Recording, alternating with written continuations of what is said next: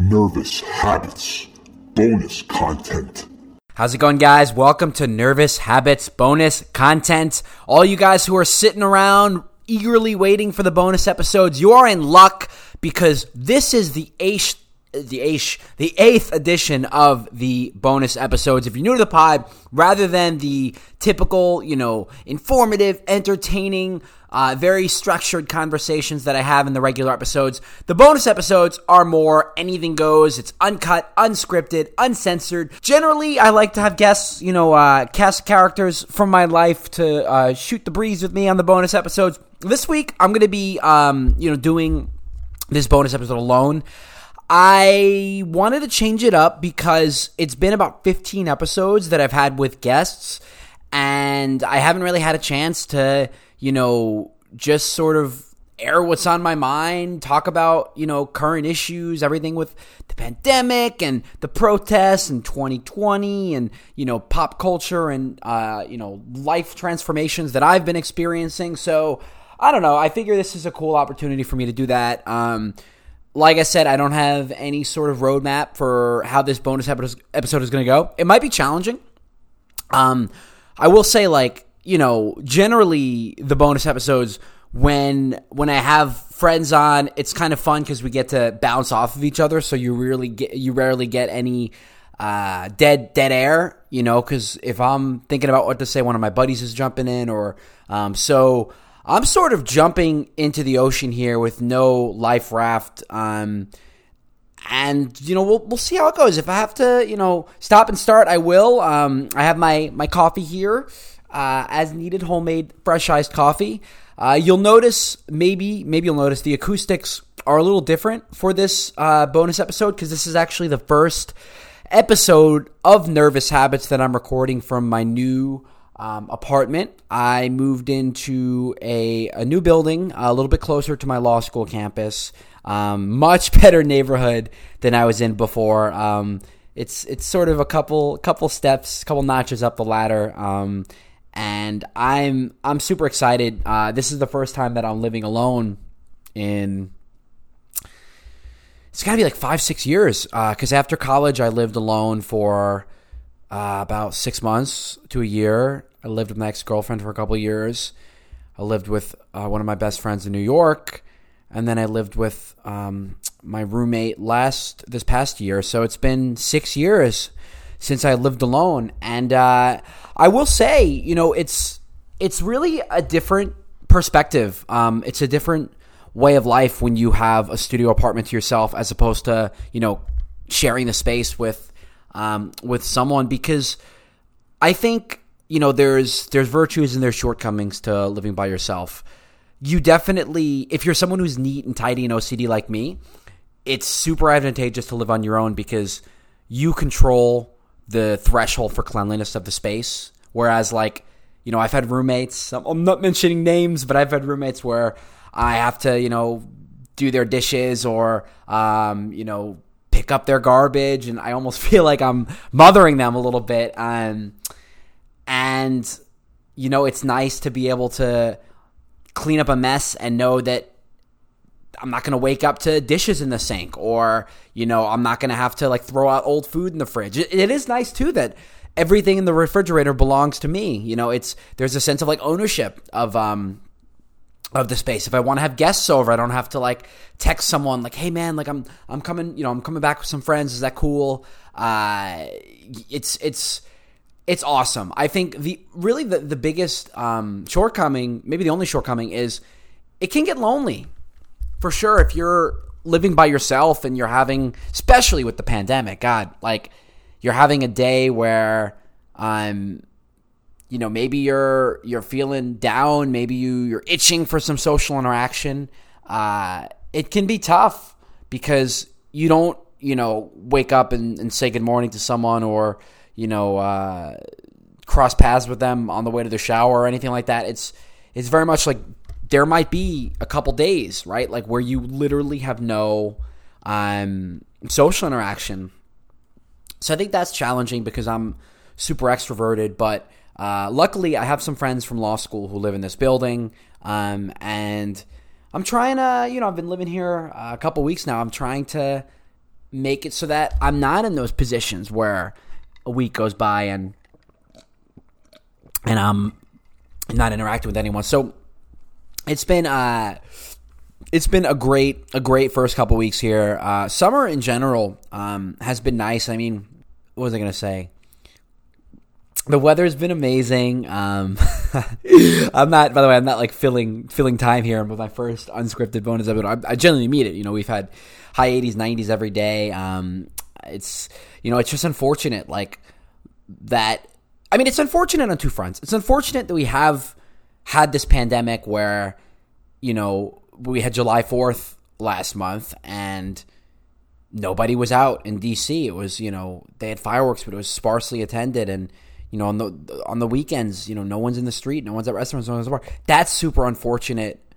But it's even more unfortunate, arguably, that you have people who are forsaking the limitations of the pandemic and social distancing, who are, opting not to wear masks and who are, being in big groups and having parties and social events and sort of throwing caution to the wind. I think that's even worse because, I think a lot of people are experiencing sort of virus fatigue where they're just over it. We social distance for 3 months, 4 months. Let's on to the next thing. We've done our job to flatten the curve.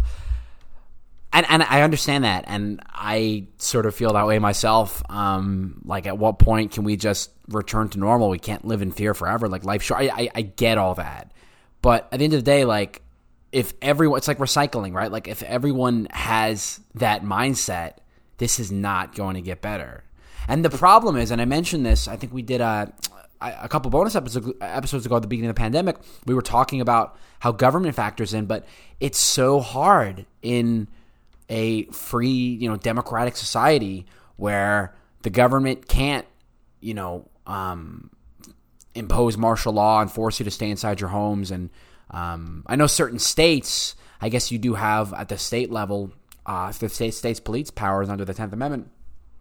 States have, imposed orders, executive orders where you can receive a fine for not wearing a mask. But be that as it may, generally speaking, in our society, one of the the detriments to having as much freedom as we do is that means that people have the freedom not to wear masks and people have the freedom to do stupid shit at the expense of other people. So I don't know. It's disheartening because it sort of leads you to believe that it might be like this for a very long time. And you hear conflicting reports about whether or not a vaccine could be ready by early 2021, by the middle of 2021. So, initially they were saying end of 2020. I don't see how that was happening. But the CDC is saying at some point in 2021, which first of all is far away. I mean, that's still at least another 6-7 months of this, which is, brutal to think about in so many respects. But also there's no guarantees for how it would look like once there is a vaccine that's out in production. Like, how would it be distributed? How efficient would healthcare manufacturers be at actually delivering that vaccine to pharmacy? Once it's in the hands of pharmacies and hospitals, what would the process look like for vaccinating hundreds of millions of people? And then how, what are the implications for the healthcare system and the cost and how accessible it is? So there are so many considerations. I don't think you can say, in 6 months we'll get a vaccine and the pandemic will be over. I don't know. Like, this is the new normal, like it's, and I'm sick of talking about it. I'm tired of, it's in every social circle. It's, Corona this, COVID this, social distancing this. And I'm conflicted because I don't want to talk about it anymore, but we also sort of need to talk about it. So this is, I don't know. This is tough. This is 2020. 2020 is a year that none of us will ever forget. And I think that it's difficult on a number of fronts. You think about children who, I was actually asking my friend the other day, like in the age of Corona, what would be the most difficult? in the time of Corona, what would be the most difficult age or point in your life to be experiencing this, right? Like, my buddy was like, oh, maybe it'd be tough to be in high school right now. But then I sort of said, you know what?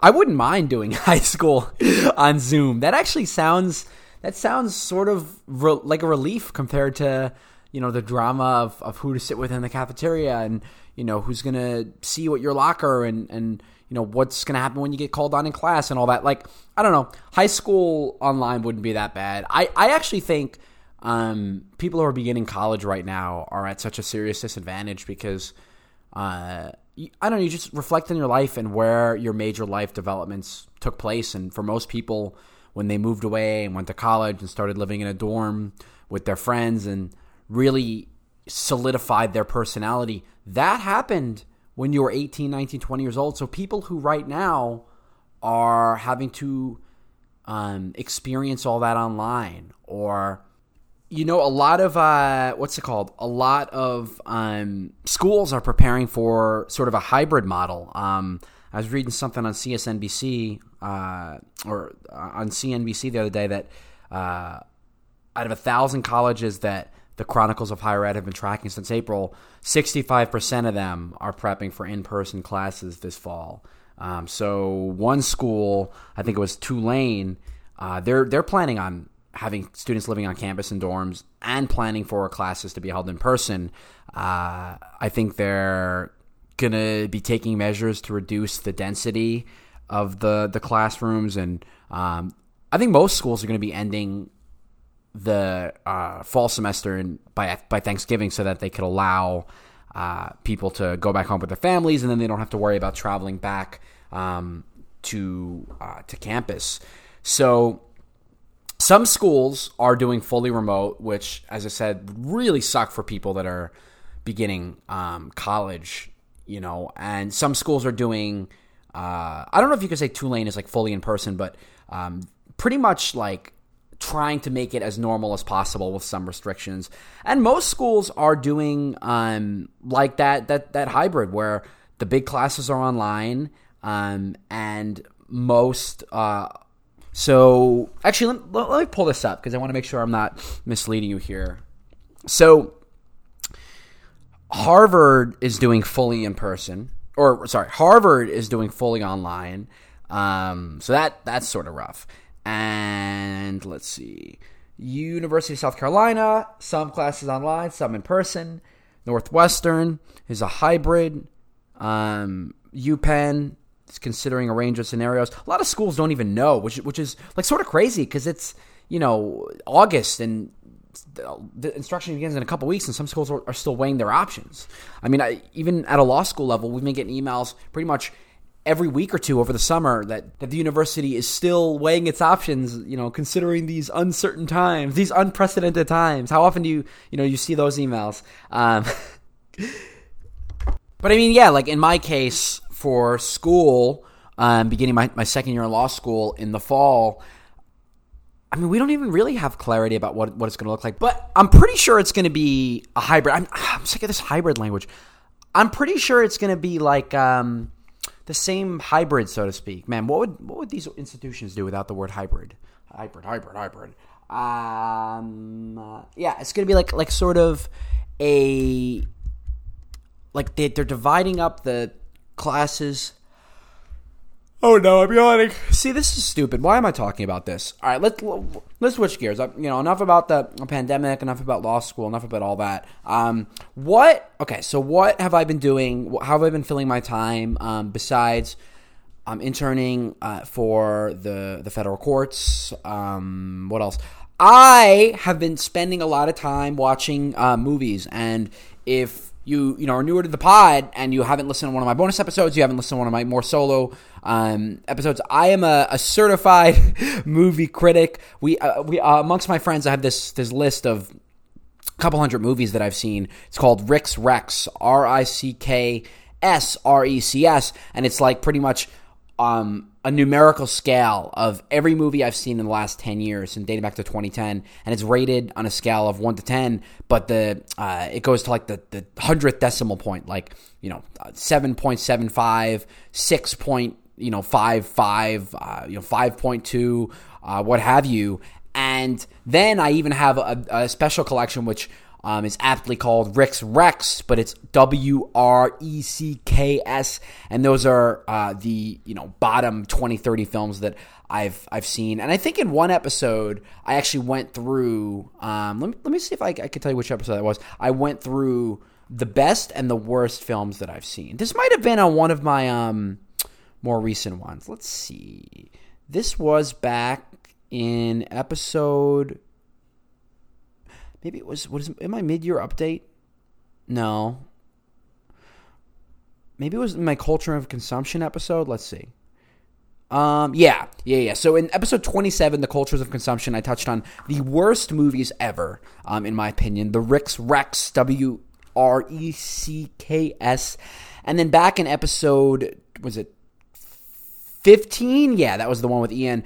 That's where I actually covered the 50 movies that you need to see in your lifetime. So if you like what I'm about to tell you about my movie list, then definitely check those out. But in the last month or two, I have seen about 20, 30 movies. And then, my process is after I see the movie, I, do a deep dive online. I read about the production process. I take a look at the critical reviews, at the audience reviews. Cause usually there's a divergence. You have the critics hated the movie, but the audience loved it, or the critics thought it was incredible, but the audience didn't get it. Generally speaking, guys, the audience is right. Because if you think about who a movie is geared towards, it's not a lot of movies, except for some Oscar bait. They're the reason why tens of millions of dollars are shoveled into the film is to make money at the box office, is to get people to go see it. You look at movies like The Avengers or Fast and the Furious; those are movies that maybe aren't as critically acclaimed, but they sell millions of tickets because they're geared towards folks like you and me, not towards the Richard Ropers or the Peter Travers of the world. So let's see. So here's the most recent 10, 15 films I saw, and I'll give you the ratings from best to worst. So to give you a sense of the scale I'm working towards. So the highest I've ever rated a film: Taxi Driver, The Shawshank Redemption, Goodfellas, The Matrix. Those are 9.75. That's the highest you can get on my scale. And the lowest, to give you a flavor, so the Rick's Recs, Birdman, Downsizing, The Darkest Hour, Enter the Void, those are 1 out of 10. So the range is 1 to 9.75. Never had one that's higher or lower. So let's see here. So, okay. So the first film, the highest rated film that I've seen in the last 2 months is Yesterday. That was a 7.5 out of 10. So Yesterday is the Beatles movie. It's about that guy who gets in an accident and he wakes up and he realizes that no one in the world remembers who the Beatles are. And so he's a musician, so he starts to play all of their songs. And then people are obviously enamored with him, and he, begins an all-time great music career, just essentially duplicating what the Beatles did, because the Beatles never existed. So I thought the movie was really good. I'm a Beatles fan, so I was a sucker for all that stuff, and just psychologically, I think so. Films that I enjoy are ones that have an interesting message, and I don't know, watch a movie like that, and you begin to think about a couple things. Could the Beatles have gotten famous today, or why, what made the Beatles so good? If you were the main character in that film, what would you have done? And actually, before I even address those questions, just the music of the movie was so good. They took songs like Help, and I saw her standing there, and just the main character played by, who was it? It was Himesh Patel, that's who it was. The main character played by Himesh Patel essentially took his voice. He's a very talented guy, and he made the sounds his own. So I love the music, and it actually sort of sent me down a Beatles rabbit hole, and I was thinking what are my favorite Beatles songs ever, because they have I think I was reading some article. They have like 230 different songs. So I would probably say that, let's see. I'll give you 10 if I can give you 10 right now. Let's pull up some Beatles discography. Hopefully you can't hear my computer humming. It does that sometimes. The fan just starts. 10 Beatles songs here. So let's see. Definitely Yesterday. That's in my top 10. In My Life, I have a soft spot for, because that was when I had my bar mitzvah back in 2005. That was like one of the songs on my CD. Something has grown on me a lot. Hey Jude and Let It Be, of course. Those are probably two of the best songs ever written. She Loves You, Help, I Saw Her Standing There. Actually, Rolling Stones has a pretty good list of the best songs. All You Need Is Love is good. Yeah, I never really got into like Eleanor Rigby, Penny Lane, Strawberry Fields one. Those weren't that good. Here Comes the Sun was classic. Can't Buy Me Love. It's either Can't Buy Me Love or Love Me Do. One of those songs I was reading only has like 20 words in it. The same, I think it was Love Me Do. The same 20 words ever, which is like pathetic or whatever. Maybe 8 Days a Week. Maybe Blackbird.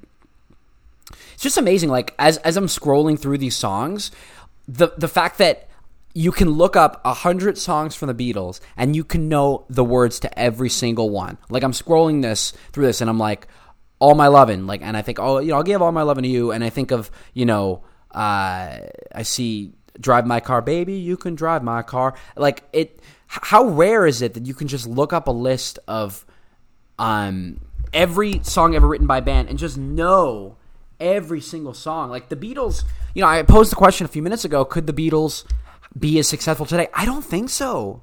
I think that when you look at the explosion of all-time historic greatness and renown that bands like the Beatles experience, it's really a perfect storm, a conflagration of not just talent and success, but also timing. If you had a band like the Beatles today, who's to say they wouldn't be lost in the, crowded white noise, the abyss of YouTube or Spotify? They wouldn't be just another band that's pretty good. I like their sound, the talent. But like, I don't know. They were just in the right place in the right time, and people were starving for a new sound in the 50s and 60s.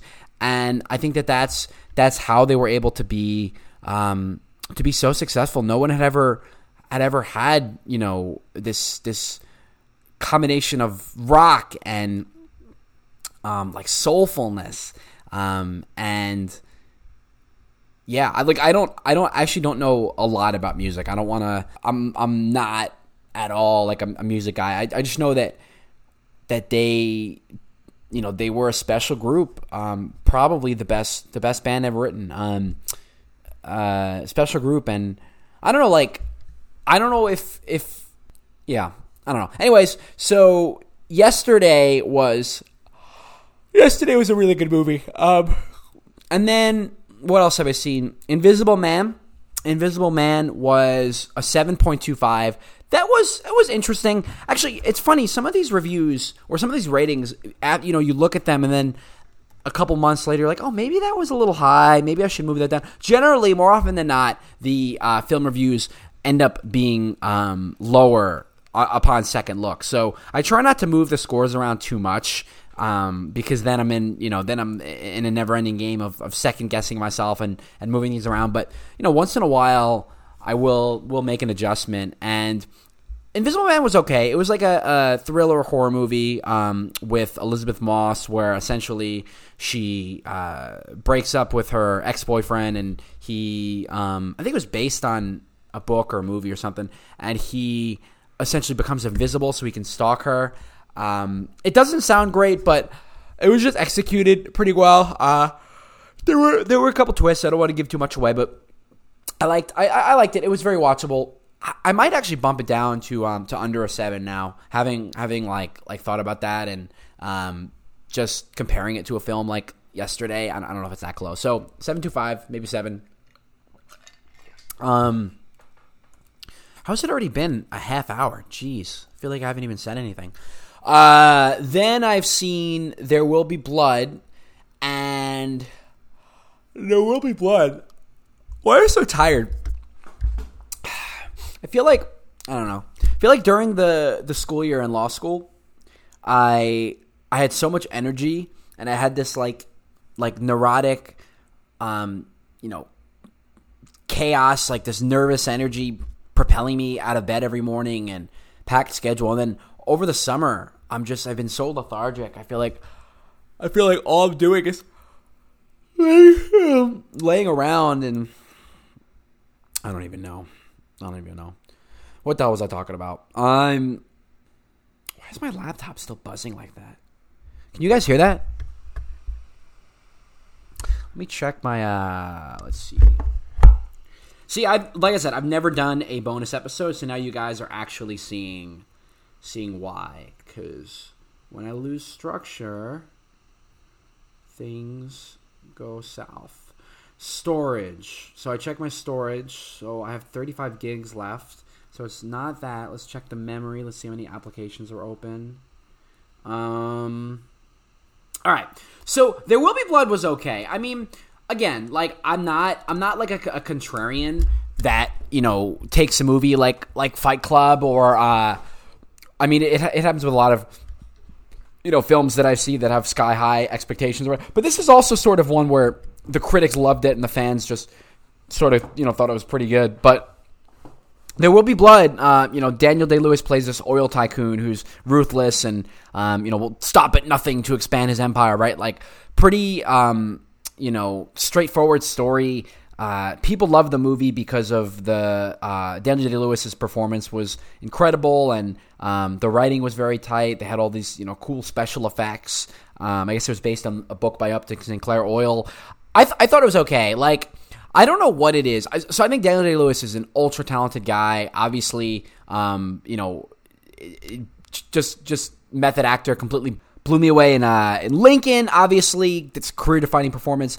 I think I saw Gangs of New York a long time ago. He was pretty good in that. Never saw The Phantom Thread, but people say that whatever his name is, Penny Baker or whatever, in this movie was his best performance ever. What the hell was the character's name? Oh, Plainview. No, people say that Dan Plainview was his best performance. I don't know. Like, it was fine. It was entertaining, but I wasn't engrossed. I think part of the reason was maybe I thought that there weren't any.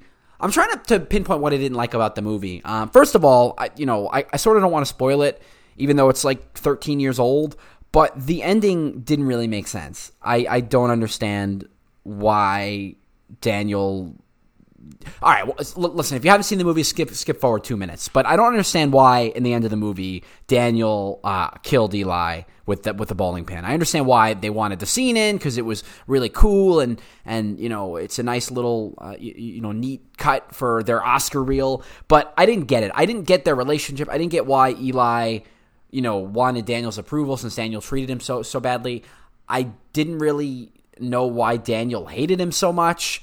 But I think one of my main problems with the film is there was no rooting interest. I think that every film, every show, in order to really strike an emotional connection with the viewer, you need to have a reason to root for one character, whether it's the protagonist, whether it's the antagonist, whether it's the supporting character. Everyone in the movie, kind of sucked, and you see this with a lot of films, with The Sopranos, with Breaking Bad, where the main characters are just irredeemable and evil. But, in some cases, you can root for, like, I think a Breaking Bad, you root for Jesse, you root for some of the other characters. But it wasn't really the case here. Like, you had Daniel Plainview, you had his son who was deaf, and you had this guy, Eli, and I just didn't find myself being able to root for any of them. So, I don't know. I couldn't even, get through the movie. I watched a little bit of it. I stopped it. I watched it the next day. To me, that's a tell when a movie is not, at least for me, up to my standards, when rather than, sitting with it for 3 hours like I did with the Godfather movies, and I can't press pause because it's so good. When I can just like stop the movie and like rewatch and watch, resume it the next day, that for me is a tell that it's not a great movie. So I gave There Will Be Blood a 6.25. The Curious Case of Benjamin Button, that movie was a 6. That had been on my list for a super, super, super long time. It was a decent movie. I love the concept is great. The idea of aging backwards, and how, he's born an old man, and then he, when he's an old man in a child's body, he ends up, meeting the girl who's aging forward, and then they both arrive at the same age, and it's a really, beautiful synergy there.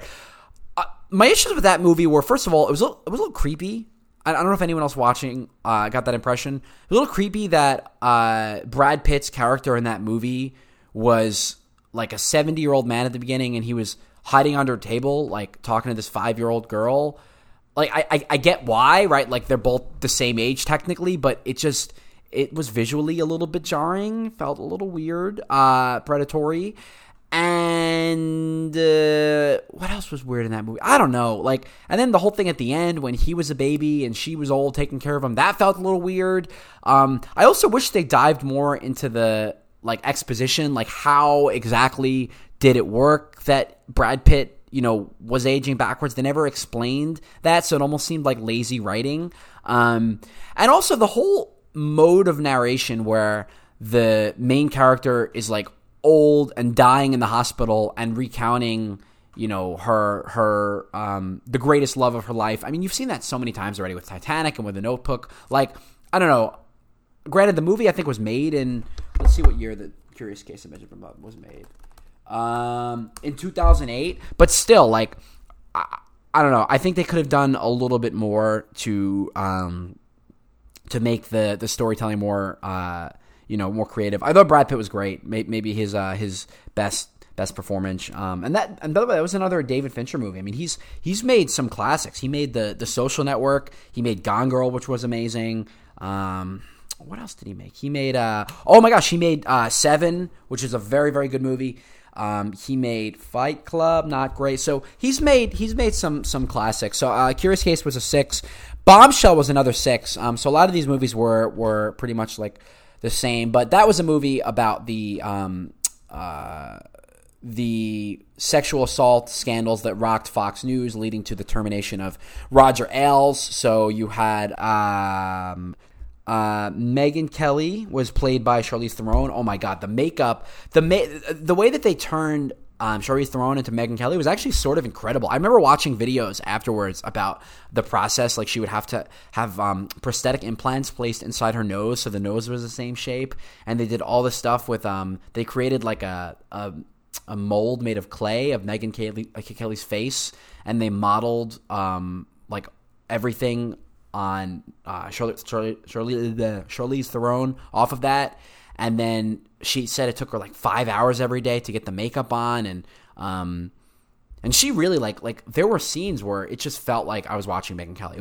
That was super impressive. I think that movie was recent, last year, last year. And then Gretchen Carlson was played by Nicole Kidman. John Lithgow was incredible as Roger Ailes. He's one hell of an actor. And then you also had Margot Robbie. She was the fictional Fox News employee, but I thought it was a pretty good movie. Again, base level entertaining, but it was it was missing a little something. I think again, for movies to score higher on my list, there needs to be an added factor, an itch that leaves you wanting more after the film. So I don't know. I thought that was fine. I watched Hitch for the first time. Some of these movies you're probably how have I not seen it? But I don't know. I saw Hitch for the first time. Super funny. Will Smith is a legend. Very formulaic plot. It is very funny watching these movies about dating and sex just to see how what's socially acceptable has changed. Hitch came out in 2005. And essentially, it's, you guys know this. Will Smith's character is a professional dating consultant. He helps guys get girlfriends. and essentially, like at one point in the movie, there was this guy who like wanted to attract a woman just to have sex with her and then never call her again. And Will Smith's character was like, "Oh, I don't do that. That's morally wrong." So, and this is 15 years ago. It's interesting because I think that would pretty much be the if I think that obviously sex and dating is such a delicate topic when it's depicted in the media because you're dealing with issues of consent and potential coercion and things like that. So it was like pretty well handled for a movie that was made in 2005. Like I could honestly see a movie that, I mean, you look at like characters like Barney and How I Met Your Mother, which, amazing show, love his character. I actually personally don't see a lot problematic with the way that Barney's character was written, given the times in the early 2000s. But you watch it back and it aged poorly, right? Here's this guy who takes advantage of women by lying to them about his career and boozing them up and then tries to sleep with them. Like, I definitely see where the issues might be, but yeah, it's hard when you're trying to impose our standards of what is deemed appropriate in 2020 on something that's made in 2005. So I thought, as like an aside, that was interesting, but it was a pretty funny movie. Kevin James was good. I'm not like the biggest Kevin James fan. I never saw The King of Queens. Paul Blart Mall Cop was funny, but like, I don't know. He's one of those people. It's like, I don't understand what the hype is with him. I thought Will Smith was sort of the star of that, but I've spent a lot of time talking about a pretty run-of-the-mill rom-com. Hitch was fine. Annihilation was awful. That was the Natalie Portman movie. I actually did not even understand it. I guess it was like like some sort of alien portal or something where a bunch of these like biologists and soldiers have to go inside this portal, and there's mutations and all. Like, I actually did not really understand that film. And it's funny, you talk to people who enjoyed the movie, and they're like, "Oh my god, like, how did you not, like, what did you miss?" And maybe it just wasn't for me, but I know the film did get a lot of credit for the cinematography and the visuals and Natalie Portman's performance. I honestly wasn't crazy about it. And the guy who made the movie Annihilation, I remember why I saw it. It was made by the same guy who made I want to say Ex Machina. Am I wrong? Right? Alex Garland made, Ex Machina, exactly, yeah. So Ex Machina, one of my favorite movies. So I saw that because I had high hopes given that, but I don't know, I wasn't crazy about it. And then the last movie I'll critique, because I've done 40 minutes and most of it has been on movies, is The Lost City of Z. This movie was just absolute shit. Like, there's no way around it. My roommate, my sister was visiting. My old roommate talked us into watching it. It was one of those like nerdy movies that I don't even know. It's this like explorer movie, and he like wants to go explore some unknown civilization, and I don't know. Maybe if I played Dungeons and Dragons, or I grew up reading Heart of Darkness and that sort of thing, I would have been into this jungle exploration movie. It was just weird. It was a weird movie. The weirder the movie is, the less I have to say about it, because I didn't get it. It was hard to pay attention. Man, it was bad. So that one was a 2. So anyways, I'm going to move on because I feel like I've been talking about movies a lot. What else is going on besides me spending time watching these weird movies? So baseball's coming back. At this point, when the podcast is released, it's probably back already. And obviously I have mixed feelings, because this is the first year ever in my lifetime that I haven't had baseball. We haven't had baseball Society.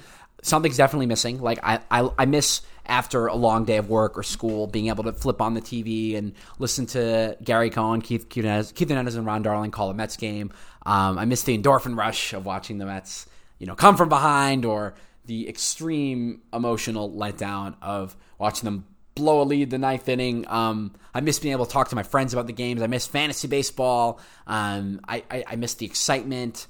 I miss the consistency of having something on every single day to watch while I eat dinner. It's crazy. Baseball has been around for 150 years, and this is, we had the strike in the 90s. but like this is the first season where you have no baseball for the first, March, April, May, June, first 3-4 months, and now we have a 60-game shortened season. And I don't know, like, as much as I miss baseball, I almost think this is a pretty bad idea because, first of all, just logistically speaking, I don't think a 60-game season is what baseball is all about. People have said for years the baseball season is too long, 162 games is too long, 7 months is too long. It's useless, whatever. Owners obviously have profit motives, sell as many tickets as they can. But the beauty of baseball is that it's a game of stamina. Like, the team that is leading the standings in April is not the team that's going to, be clinching the division in September. And when you reduce a baseball season to 2 months, you lose a lot of what, of the large sample size that defines a season, of the hot streaks and cold streaks, of the tenacity and the perseverance and the resilience, bouncing back from adversity, the injuries, all of what makes baseball special compared to a sport like the NFL where it's just a game every Sunday for 16 games is lost. So I don't know if I would have been crazy about the 60-game season for that reason. Also, then in the context of COVID, right? Like, you have players who have families whose wives are pregnant, who have infants at home, who are putting, their family's health on the line. And you've already seen a number of players opt out of the season. Mike Trout, the face of baseball, has said he's not sure if he wants to play because his wife is pregnant and he doesn't want to put her at risk. And, I personally don't blame Trout for that. David Price opted out, and he literally forfeited $12 million. Even like this guy chose $10 million, $11 million salary. He chose being with his family over that. These players are taking COVID seriously. Sean Doolittle of the Nationals has been outspoken in his criticism of, baseball not taking these things seriously. He said that, sports are the reward of a well-functioning society. We're not well-functioning right now, right? And then you also have to consider, will the season even be played in its entirety? Because obviously, when the season began in early July, the baseball season tested every player, when the season began in late July, the MLB tested every player, 3,200 samples collected from the staff, from the players, from the personnel, and they got something like 38 positive, which is around 1%, which is on par with, the national average. That being said, if you look at the rate of transmissibility, that 38 positives, could turn into 380 positives, right? If they spread. And then, at what point do you shut down the season? You saw that with the NBA. If you have, a couple guys with coronavirus in a locker room that aren't quarantined or aren't put on the injured list soon enough, sooner or later, the entire team is infected. The entire city is infected. And then, forget flattening the curve, we have another spike of the pandemic. So there's so many risks here. And then you consider, how the sport is going to be different this year in terms of the rules. There's not going to be fans in the stands. The owners have said that at some point in the season they want fans in the stands. That's not happening. You can't have, these stadiums hold 60,000 people. You can't have, 30,000 people wearing masks sitting next to each other. Yes, it's outside. Yes, there's a lower risk, but it's these guys are again, going back to Doolittle's points, they're concerned about, selling tickets and raising revenues at the expense of, the health of the citizenry, citizenry.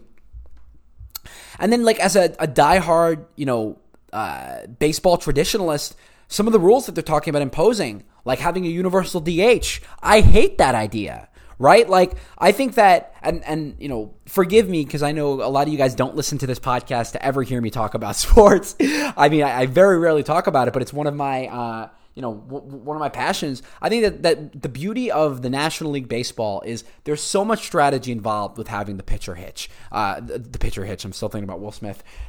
With having the pitcher hit, right? Like, is the pitcher going to bunt? Is he going to sacrifice? Is he going to swing? Is he going to draw a walk? Are they going to pitch hit for him? Is it going to be a lefty-righty matchup?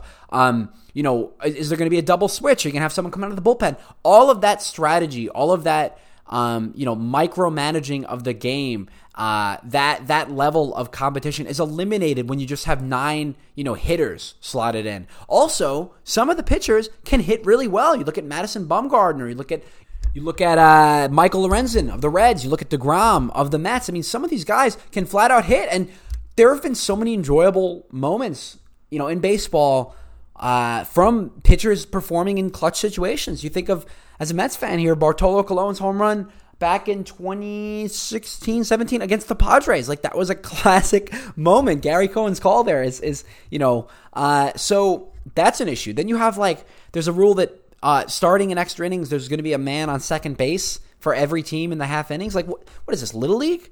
Why are we speeding up the games? I just think, it's almost like a bad relationship. If you have to put in so much effort just to get along with the other person, why are you together if it's not, if the net positives don't outweigh the negatives? It's the same thing. If we have to impose all these rules, 60-game season, they're banning spitting, you have to carry a wet rag, man on second base in extra inning, universal DH, no fans. What are we doing, right? As much as I want baseball, I don't know. And then you also have to consider, right, is this even going to matter for the record books? If someone wins the World Series in a 60-game shortened season, how do you measure that up? The 2020 champions with an asterisk.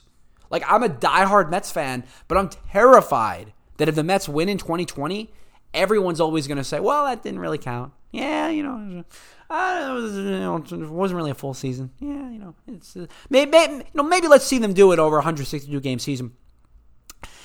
And I don't know, they say that there's a zero distance policy for brawls, and they're going to take social distancing seriously in the dugout. I can literally imagine a situation where, and maybe because I released the podcast a couple weeks later than they're recorded, maybe when this is coming out in early August or whatever, maybe this has already happened. But I can see a situation where the baseball season starts, and then a week or two later, there's an absolute spike in COVID cases, and they have to postpone the season or close down the season. But I will say, on the plus side, I think people are so hungry for sports that baseball gets sort of a bad rap. Baseball is underappreciated, and I think that if baseball were on, I think you'd see record numbers in viewership, because there's no football, there's no basketball, there's no hockey. I think there's MLS, but Americans don't really like soccer. So I do think young people specifically would get really into baseball, because what the hell else are you going to watch, right? How many times can you watch the same bullshit on, Netflix or Amazon Prime, Hulu, Disney Plus, whatever you're watching. So I don't know. That's that. What else do I want to mention? I feel like I've been talking a lot about, movies, stuff on TV. My best friend, actually, speaking of TV, my best friend, Jeremy, he was on the last bonus episode, he started watching Buffy the Vampire Slayer, and this is a historic achievement, or a historic event here, because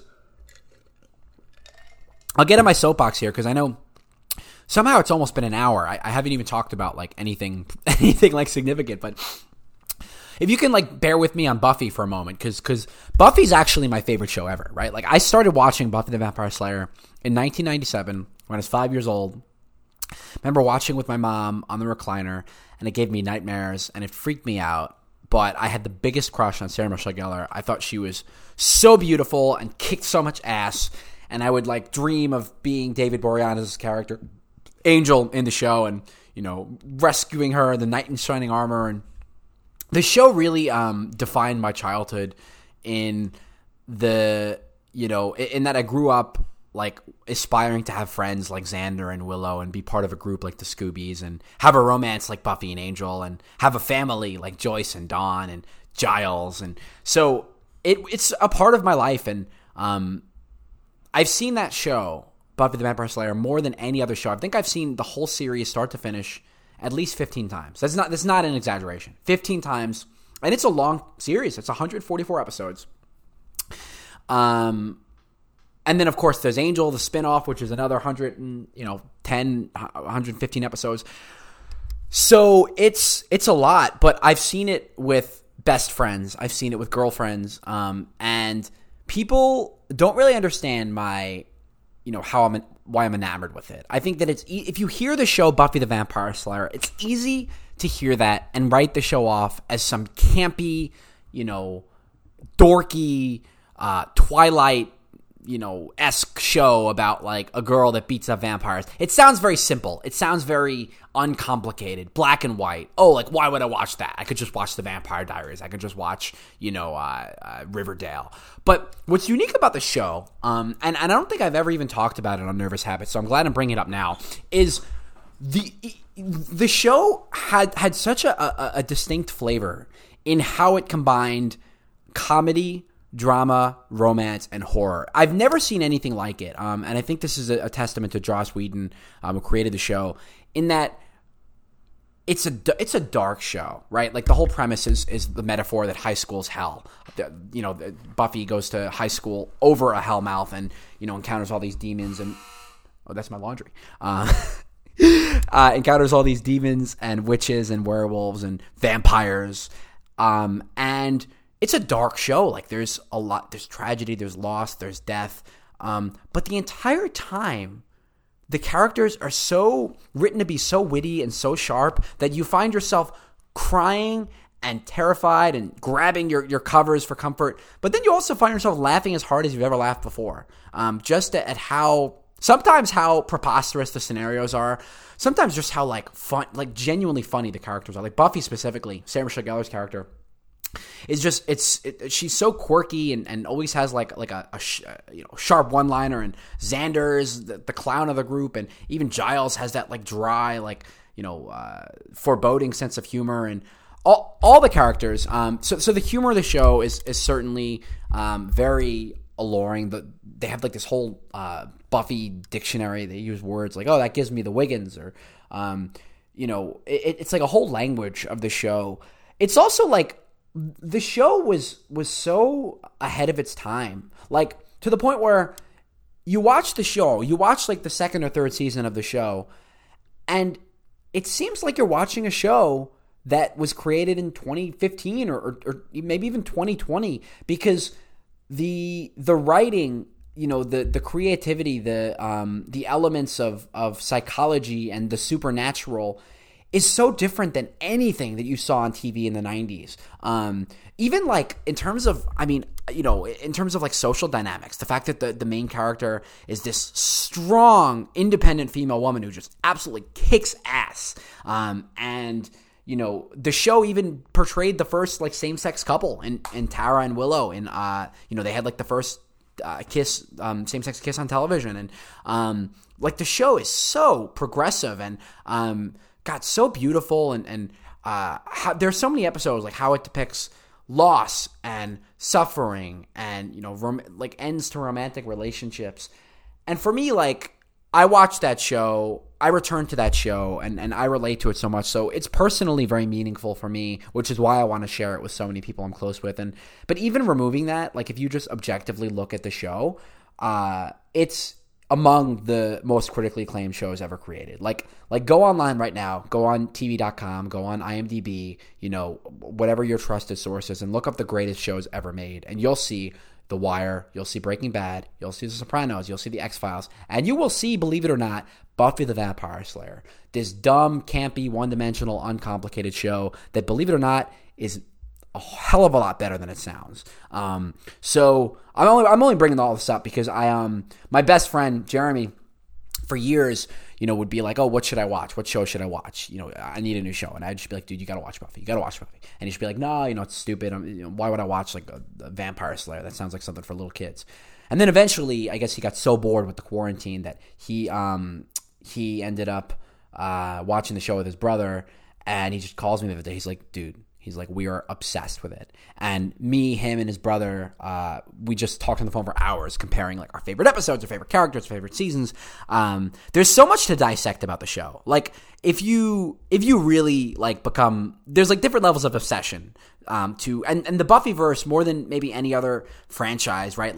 It attracts a lot of obsessive people. And there's literature, there's philosophy of Buffy, there's the Buffy culture, there's Buffy symbolism. And if you peel back, you can dissect layers of relationships and what the show actually means, and how events in the show reflect events in the real world. There's so much to pull back, and making comparisons. Oh, I think this guy is like you. I think this character is like you. I think when this happened to this character, like, it made a lot of sense. Oh, I wasn't really sold on this. I wonder what's going to happen in this. I wonder, why this happened in terms of timing, in terms of evolution.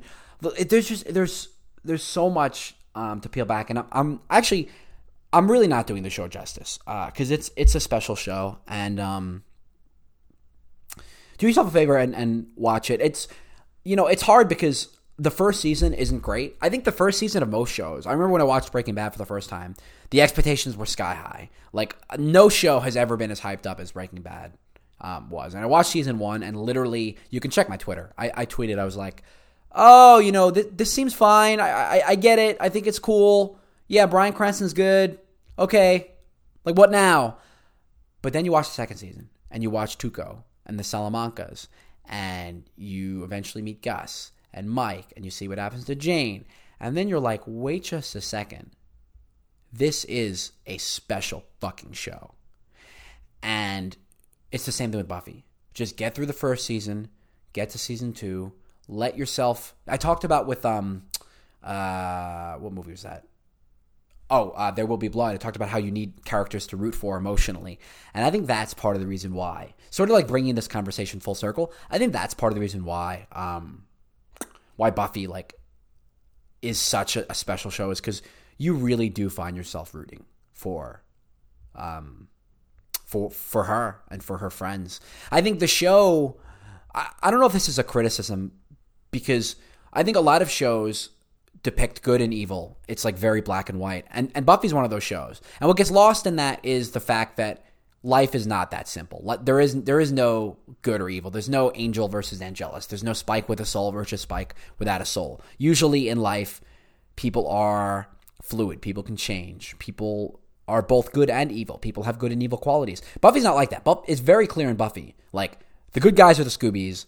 The bad guys are the Master and Glory and the Judge, and the first evil. Like, it's clear, but the advantage of that is you do know who to root for, and you do know that you're happy when Buffy wins, and you're sad when Buffy suffers or when Buffy loses someone. But I think that's why the show has such a people have such a connection with it, is because when you have shows where there's a good and evil character, you have like an emotional, like a longing, like, I don't know. When I was just as an aside, something you guys don't know about me, when I was in I had to be middle school. So I've been obsessed with Buffy literally my whole life. When they have a Buffy musical in season 6, Once More with Feeling, and my little sister and I and my friend in middle school, Matt McGurlin, we memorized all the songs to the musical, and we were going to perform it for the talent show. We actually never did, but we planned all these different performances. I think Holly and I still know all the songs by heart. We used to play the Buffy board game on the weekends. I still have that. My parents got me the Chosen Collection back when there were DVDs. I had the Chosen Collection, the 7, or it was a 21 box set, because it was a disc from every season, 3 discs from every season. And I had the Buffy video game for Xbox, Buffy Chaos Bleeds. What the hell was I going to say? I was going to say one more thing about this. Then, so I had MySpace, and way before Finsta and way before fake Twitters and burner accounts, I had a fake MySpace account. I was this 32-year-old lawyer named Carl, and he essentially created this group on MySpace, because back before Facebook groups or whatever, Instagram groups, they had MySpace groups, and he had a group. It was some like the Chosen One Buffy group, and it was the largest or the second largest Buffy group on MySpace. It had like 20,000 members, and I was like a MySpace celebrity. Everyone was like, "Oh, have you met Carl?" Whatever in the group. I had to be like 13 or 14 when I was managing that page. I bet if I really wanted to, I could I could open it up and see. If any of you guys out there are like super sleuths with the internet, you can look up Carl MySpace. You know what? Fuck it. I'm going to look this up right now. We're going on, might as well. Carl, Buffy the Vampire Slayer, MySpace. I will be shocked if I can find this. I don't think I'm able to find it. Oh, I remember the comics. Yeah, and then when they ended Buffy, Dark Horse, I read the comics. And then as an aside, though, I mean, the last thing I'll say, because I could literally talk about Buffy all day. I could have like a Buffy podcast just exclusively. Maybe I should. You know what? Maybe I should. I'm tempted. I'm literally tempted to start a separate podcast and just have it be like me reviewing every episode of Buffy. But yeah, then they have Angel, which is the spinoff with Dave Boreanaz. And it's more of an adult show, right? Buffy's like high school, Angel's like adulthood. And then they had Firefly, which was another Joss Whedon show, only got one season, but that was incredible too. So anyway, watch Buffy. The good news is I probably won't be talking about it a lot because it doesn't really come up in the other episodes, which is crazy because it is my favorite show. It is a large part of my identity, but it yeah, I don't know why, it's taken me 50 episodes of the podcast to mention it when I'm literally in my bedroom right now, when I'm literally staring at a Buffy the Vampire Slayer 20th reunion poster on my wall and a Buffy drinking game thing. What else is going on?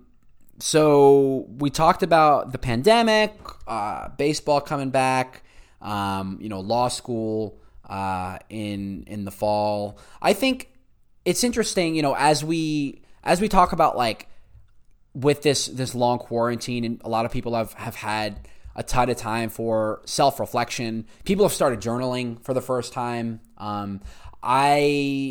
That's one habit where I wish I could do that more. When I was a kid, I used to every day. I mentioned this before. Every day, like after school, after work, I would. I guess not after work, right? But I would write out on my journal, and then I would eventually type it out. And super cathartic, like getting all your emotions out there. I used to write poetry. I used to write music. I haven't done that anymore. I've been better about writing my dreams out in this little notebook next to my bed. Just writing, as I said in one of the episodes, as soon as you wake up, just writing down some of your dreams. Some of them, I'm telling you, I always tell my friends that my dreams are like infinitely more creative than my regular life.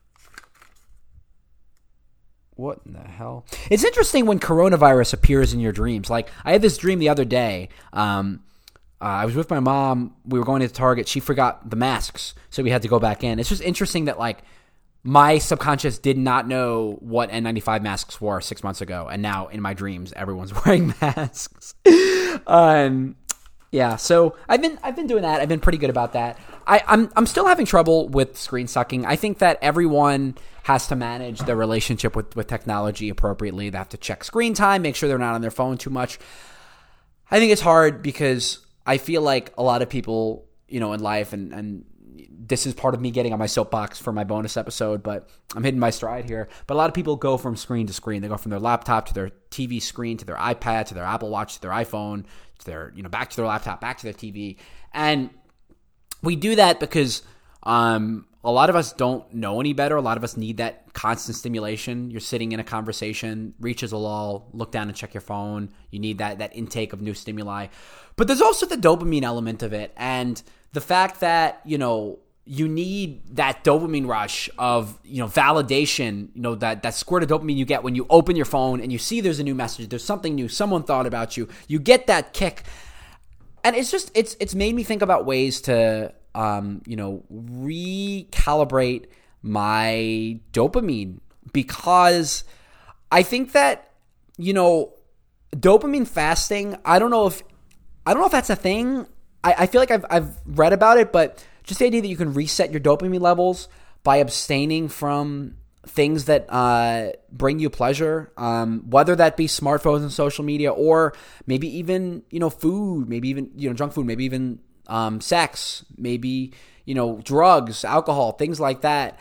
I think and I don't even know if I'm going to commit to this. I'm just sort of thinking out loud. I think that like when you have a dopamine fast, it's we talked about addiction with Vera Tarman, which was a really fun episode. My one regret with that episode, I might have to bring Vera back, is I love that we talked about food addiction, but I do wish we had the opportunity to talk more about just addiction to other substances and, like addiction to video games, addiction to Netflix, addiction to social media. But I think like with dopamine fasting, the idea is that like the more we're exposed to the exhilaration of dopamine, the more that we need to keep pursuing it to achieve the same effect. It's literally a dopamine addiction. And so if you are doing like a dopamine fast, you take a break from a stimulating activity, take a break from screens, take a break from social media, take a break from your smartphone, you're resetting your dopamine levels to increase pleasure. I wonder if that, might be like widening the gap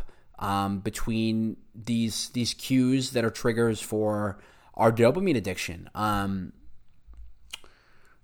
And I think some of it is impulse control, which I've talked about a couple times. You guys might have remembered this. I can't remember if this is my episode 19 I did on that, but essentially, like, studies have found where people who are able to resist the famous radishes experiment, resist the cookies and eat the radishes, or walking past the dessert tray at a party and staying away from sweets, those are more successful measures of impulse control. But you can't, you can't expect these temptations to just disappear entirely. You can't expect there to never be screens or food and alcohol and sex pulling you in.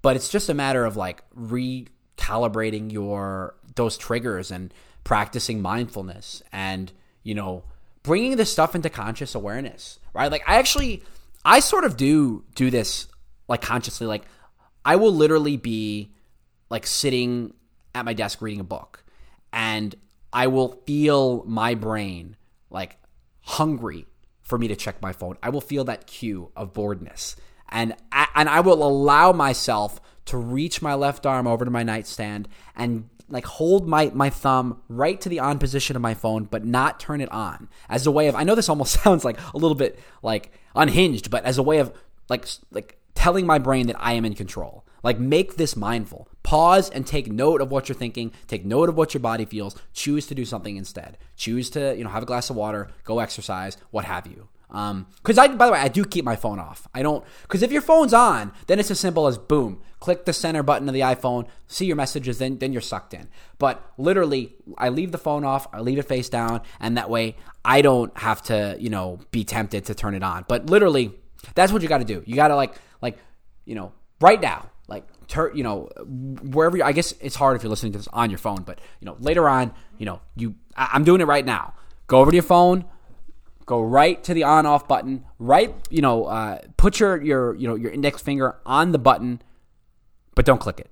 And just remind yourself that you're in control, and you don't have to get that dopamine rush of turning on your phone and getting your notifications, getting the measurements, what have you. So I don't know. I've just been thinking about dopamine, and I think also one of the reasons why dopamine fasting has come up is because something for me as an extrovert that provides me with a lot of dopamine, and something that I enjoy a lot, is social interaction, is like being around my friends. And I'm literally flooded with feel-good hormones, with oxytocin, and with endorphins whenever I'm around people, whenever I'm laughing, whenever I have like the sheer bliss of being in a delightful conversation. I can just feel my body like warming up when that happens. And so like right now, like sitting in my apartment, like doing work, for the last like couple weeks, it's been tough. Like I've had to find other ways to have that fulfillment. That's not to say that I'm, not going to have social interaction, but obviously for a long time, as I've said, it's not going to look the same. But yeah, man, it's crazy. I filled an hour and 15 minutes already, and I have not run out of things to talk about. I'm not sure if that's like a good thing or a bad thing, considering it's just been me here by myself, talking about nothing for the first time in Nervous Habits history. Because as I've said, usually bonus episodes, or rather, usually when I'm doing my thing on my own, I have some sort of a script. And you know what? Let me check, because I know the longer episodes I've done, I think the longest episode I've done so far has been episode 15, which was an hour and 33 from my episode on cancer. Episode 15 was an hour and 47. This might go past that. We're gonna see what happens. But I'm wondering if I should touch on anything else that's going on insofar as like politics, because I do like to keep things pretty apolitical. But this is a bonus episode. If you've listened this far, God bless you. But politics. Do I want to mention? We do have an election coming up, 2020. Kanye West announced that he's running for president last month, which was interesting. Yeah, that's because originally he was like saying he would run in 2024 because he wanted to postpone it. He's close with Trump, and my guy Elon Musk, the man, the myth, the legend, one of the greatest innovators, maybe the most brilliant mind of our generation, of still living right now. Tweeted back and said he fully supports him, so you can take that for what it is. But so Kanye West is running. I don't know what sort of discernible impact that will have. I think President Trump has been, how do I say this nicely? He's been very incompetent holistically in the last 4 years. I think that maybe in the first episode of my pod, I talked about, I think it was one of the government shutdowns, and we were talking about sort of like laughing at, the Ohio State basketball players came over and Trump had the buffet of fast food, and it was sort of like a joke, right? Just something that we could, laugh about. But I'm not laughing anymore. He's been president for 4 years. Obviously the pandemic isn't his fault, but the pandemic response has been abysmal. Back in January and February, he essentially said that the virus was a hoax, was a Chinese hoax, didn't exist, politicized it, something that the liberal media was promulgating to keep from getting him reelected. Just completely horrendous response, cost tens of thousands of lives. Some of the things that he said in public since about injecting cleaning products into your body, about taking drugs that are untested and not clinically proven, just encouraging people to do that, not telling people to wear masks or social distance, not himself setting an example or wearing a mask or social distancing. Everything that he's done with response to COVID has been just so irresponsible beyond anything that we could have even fathomed. And having a rally in Tulsa, Oklahoma, encouraging tens of thousands of people to come out at this time, you don't even have words. He just keeps outdoing himself. And then I personally think that his response to the pandemic is what's going to cost him re-election, believe it or not. But if you don't believe that, then his response to is that thunder? But it's so nice out. It's so weird. In DC, we've been having like rain showers where it'll be beautiful weather for for a couple of days in a row, and then you'll get thunder and lightning, and you'll see that what is this? What the hell was I talking about? This thunder drew me out. You guys don't care about the weather. I was literally like talking about the presidential election. So even if you don't believe the pandemic's going to do him in, really the race relations, like some of the commentary he's made, the lack of support that people of color, that black people have gotten from the president, the lack of leadership that he's shown during the protests, during the looting, during the rioting, the characterization of rioters and of violence, and dismissing the cause and law and order and bringing the National Guard to these communities. It's just been horrendous. That's the only thing you can say. And then for him to say in jest something like, "Oh, George Floyd is looking down and smiling at the jobs report," he just doesn't get it. Like there's nothing else you can say. He just doesn't get it. He's out of touch. He's incompetent. He's not fit to lead. And, I have a lot of friends who are supporters of President Trump. And as I like to say, there's two types of Trump supporters. There's Trump supporters who are unwaveringly supportive of him, who will excuse everything that he's done, no matter what, because they stand by him and they're, stubbornly refuse to criticize him. Then I have Trump supporter friends who are sort of more realistic about his guffaws, about who acknowledge, he does put his foot who put his foot in his mouth. He does say things that are out of touch. He does fail to provide leadership. And I do definitely have more productive conversations with people in the second camp than the first. But even that being said, it's hard for you to look at the 2020 election and look at everything that President Trump has said and say, you know what? I think this guy is the person I want in charge for the next 4 years, given the conditions of how divided America is and, given to COVID and the challenges that lie ahead that I mentioned earlier with our healthcare industry. We need someone who is going to, provide leadership and bring people together and not, oh my God, Jesus. And, regarding Vice President Biden, I don't think he was anyone's first pick. I think that the conservatives have a field day with him every time he, goes in front of the camera. He talk about putting your foot in your mouth. I mean, he, the other day, I think he said something like, "Oh, I'm Joe Biden's husband, Joe," and he does slip up a lot, but I'll excuse that. I think it's it's just like you have to consider what's worse here. Someone who arguably isn't all there mentally, but will probably surround himself with experienced, fit, competent people who will get the job done, or someone who has shown blatant disregard for human life, who doesn't seem to grasp the gravity and the severity of a global pandemic, who doesn't have the empathy or the humanity to identify with people who are struggling economically or, struggling in spite of social or race issues, who just doesn't care, who just doesn't give a shit, who just himself probably doesn't want to get reelected. So we'll see what happens in November. I think Americans are fed up.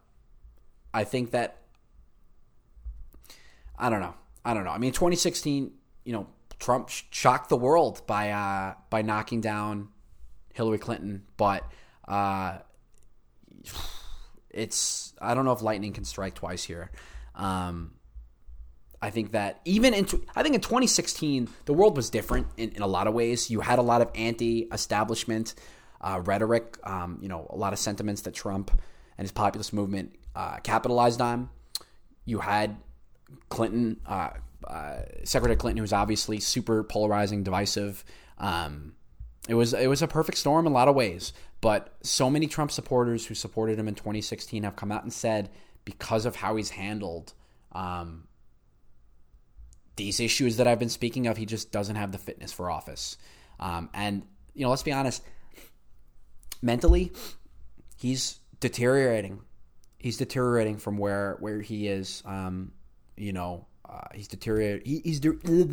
He has deteriorated. Maybe I'm deteriorating. He has deteriorated from where he was in 2016 to this point in 2020. And you know what I'll say? I want to jump off politics in a few minutes, because I know it's not the most pleasant thing to talk about all the time. But I do think that Trump's greatest shortcoming is probably the fact that he doesn't take anything seriously.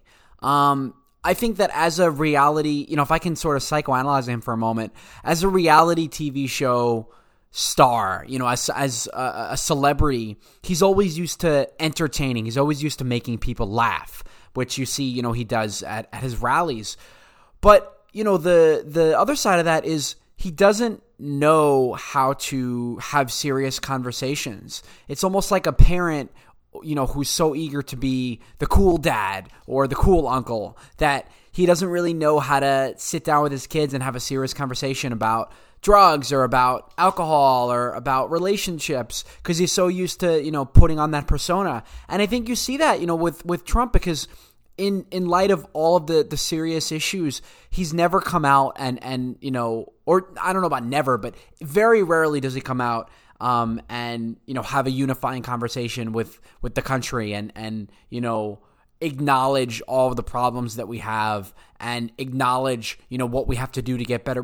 He resorts to name calling and nicknames and jokes on Twitter and reposting memes, and attacking the fake news media and all of these networks. And I think that when the economy was doing well and before the pandemic and before the Black Lives Matter movement really took off this year, you could sort of overlook that. Now, I'm not saying that Trump's antics, so to speak, were justified before this year, but you could sort of sweep it under the rug and say, okay, that's just Trump, that's just sort of the dumb shit that he does, and he's not going to change, what have you. But now the fact that he's continuing to act this way in spite of the gravity of what's happening around him just shows like an utter lack of self-awareness, a lack of maturity. It's like a child that I mean, people, psychologists have written, psychologists have attempted to analyze Trump's Trump's mental fitness, and advisors have come out and written books on it, and that's really what it comes down to. It's just childlike antics, and that's not what America needs. America, all of us have moments where we want to lash out and call people names and criticize the media for what we perceive to be unfair coverage, but we don't, because when you're an adult, sometimes you have to bite your lip and hold back from saying the things that you want and, see the forest from the trees. But I think Trump, can't do that. Trump is as I said, he's, immature and narrow-minded, and he can't hold back. And people in his, inner circle have said that he spends most of his time eating, tweeting, and watching news programs. So all this is to say that removing the politics, removing the partisanship, removing the Republican and Democrat and red and blue, I just don't think that this country can afford 4 more years of President Trump. And I think a lot of his supporters, a lot of people in the party are sort of realizing that. And we'll see what happens in the next couple of months. But I also, I do want to touch on, since we're talking about this, what's very troubling to me about the direction that the country has been heading in the last couple of months is, with a lot of the cancel culture. So I did an episode 14, where I talked about PC culture and outrage culture and about how if people don't like what you have to say in America, they will silence you because we have a problem in this country where we don't like to hear opposing viewpoints. That's the way that things were a year or two ago when I did that episode, and that problem still very much exists. But it's sort of gone a step further now with the cancel culture, where essentially people are taking videos and documenting the public behavior of other people and calling to cancel them. And by cancel them, I mean, calling to get them fired from their job, kicked out of school, get their reputation smeared publicly, make it so that a lot of these people can't ever have, professional lives anymore. I mean, you see all the time, someone will refuse to wear a mask in a supermarket. The situation will be filmed, put on Twitter. The Twitter hive mind will find the person. I don't know how, but somehow we'll find the person's identity. We'll dox their identity and reveal their address, and reveal their employer. the random people from across the world will leave 1-star reviews on Yelp and on Better Business Bureau for the employer, and will bombard the employer's Twitter page with negative comments, imploring them to fire X person, and what's difficult is, obviously this is not to condone the behavior. If someone goes on a racist tirade, if someone refuses to wear a mask, if someone, as you saw in Central Park, provides a false police report, you can't justify that. That person has to deal with the consequences of their actions. But what's terrifying is now we live in a society where we always have to be on our best behavior. We always have to be wary of the fact that if someone pulls out a cell phone and records you at your weakest possible moment, that could stay with you for the rest of your life. You could find yourself, at your weakest moment, and all of a sudden it's gone viral. Tens of millions of people are seeing it. You're out of your job. You're expelled from school. And this doesn't just, have to do with videoing people, which is, that's one terrifying element of this. But it's also, with posting things online. You should obviously always be mindful of what you're posting and ask yourself, will my employer, will my school administration be bothered by this? But you see people who are posting statuses about, their positions on the presidential election or on, the Black Lives Matter movement. And the posts are screenshotted and they're sent to, employers, and they're sent to administration. I remember, a friend of mine showed me that one student actually got expelled from school because of something he posted online.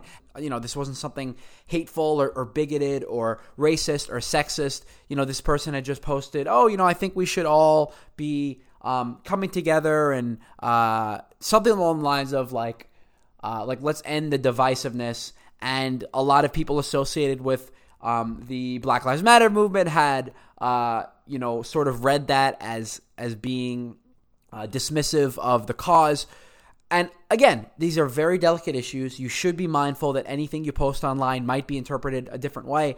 But just this concept of we've taken it upon ourselves to ruin your life as a consequence of what you're posting. That's a difficult pill to swallow. And I don't know, you have to ask yourself, in 2020, do you want to live in a world where we police each other? If you ever read 1984, I don't know, this is starting to feel like, the thought police and the telescreens that, we are, people live in fear.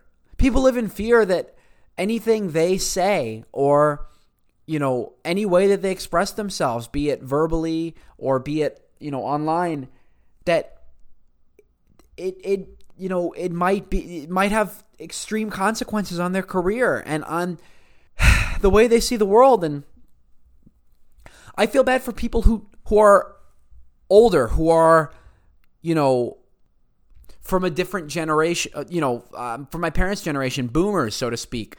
You see it with Karen culture. If you don't know, Karen is like a moniker given to middle-aged white women who have a sense of entitlement, usually racist, and they ask to see the manager, and you see online that there's Karens. There are videos of so-called Karens, women who go on a tirade, or there was one so-called Karen, which was a police officer who didn't get an Egg McMuffin and started crying over it, that she didn't feel safe. There was another Karen. This Karen was a while back, but she stuck her head inside some car and called this woman a bitch and said that her kids couldn't hear her because they were listening to Kids Bop. That one was pretty funny. There was, of course, as I mentioned earlier, the Central Park Karen, the woman who called the police on the African-American man, and filed a false police report. And some of these situations are more egregious than others, but you essentially have these boomers, these Karens, who act out, who lash out. It's all caught on video, and then their lives are effectively ruined. And it's just, look, it's funny. Like I'll be honest, it's funny. A lot of the takedowns of the Karens are funny to watch from the outside, but these are like real people, that suffer real consequences. And it's troubling. It's troubling from a lot of respects. It's troubling that these Karens, I guess it's troubling. I guess the ignorance is troubling, first of all, that there are people out there who, are truly hateful and, are bigoted and haven't taken the time to appreciate the seriousness of these issues. But it goes back to something that I've said so many times is if you fight hate with hate, nothing's going to change. If someone is racist, if someone is, xenophobic, if someone is anti-immigrant, like, you're not going to get them to change their mind by, posting a video online and ruining their life. These people need to be educated and they need to be understood, I guess. They need to be educated, and you need to sort of meet them where they're at. And I don't know. I don't think this is the answer. I don't think that this is the way to go. And I want to emphasize, some of these people deserve it. Some of these people need to sort of learn their lesson. I get it. But at what point do we look at where we are as a society and say, hey, I think we've gone a little too far? My God, people are living in fear. And also there's some good Karens out there. My mom, my mom's name is Karen, and I don't think that she, fits the mold of one of these, crazy, unhinged, Kids Bop Karens, Central Park Karens. Yeah, I guess I just wanted to put that out there, and I don't know how to change it. I don't know if it's going to change.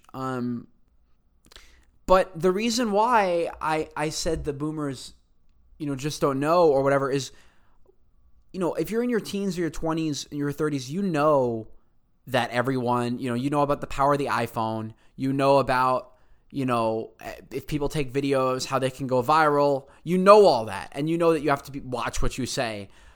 But a lot of people in their 50s and 60s who didn't grow up with this technology, who are maybe more insulated from it, they don't understand how social media works, and they don't understand how, how quickly these phenomena can go viral, and they don't understand how justice can be doled out online. So I guess it's sort of an ethics issue. If someone doesn't understand if someone doesn't understand how serious the consequences of their actions might be, is the justice warranted? Right? In a situation where someone knows, what can happen if they express themselves a certain way and they do it anyway, yeah, you sort of get what you paid for. You made your bed, you sleep in it. But if someone, isn't aware of what can happen, I don't know. I mean, they're still acting wrongfully, but I don't know. I think in the big picture, I just think we need to remediate ignorance. And man, it's just scary. It is just scary. You go online, you watch a video of some guy in a Walmart saying, I feel threatened, or some, guy in a pickup truck screaming something about Trump. Then, the first comment is, Twitter, do your thing. Second comment is, does anyone have his employer? The third comment is, we found him. Then and then you go down the rabbit hole. Then you click the employer's Twitter, and there's 100 comments that says, fire this person. They post the video, they do that.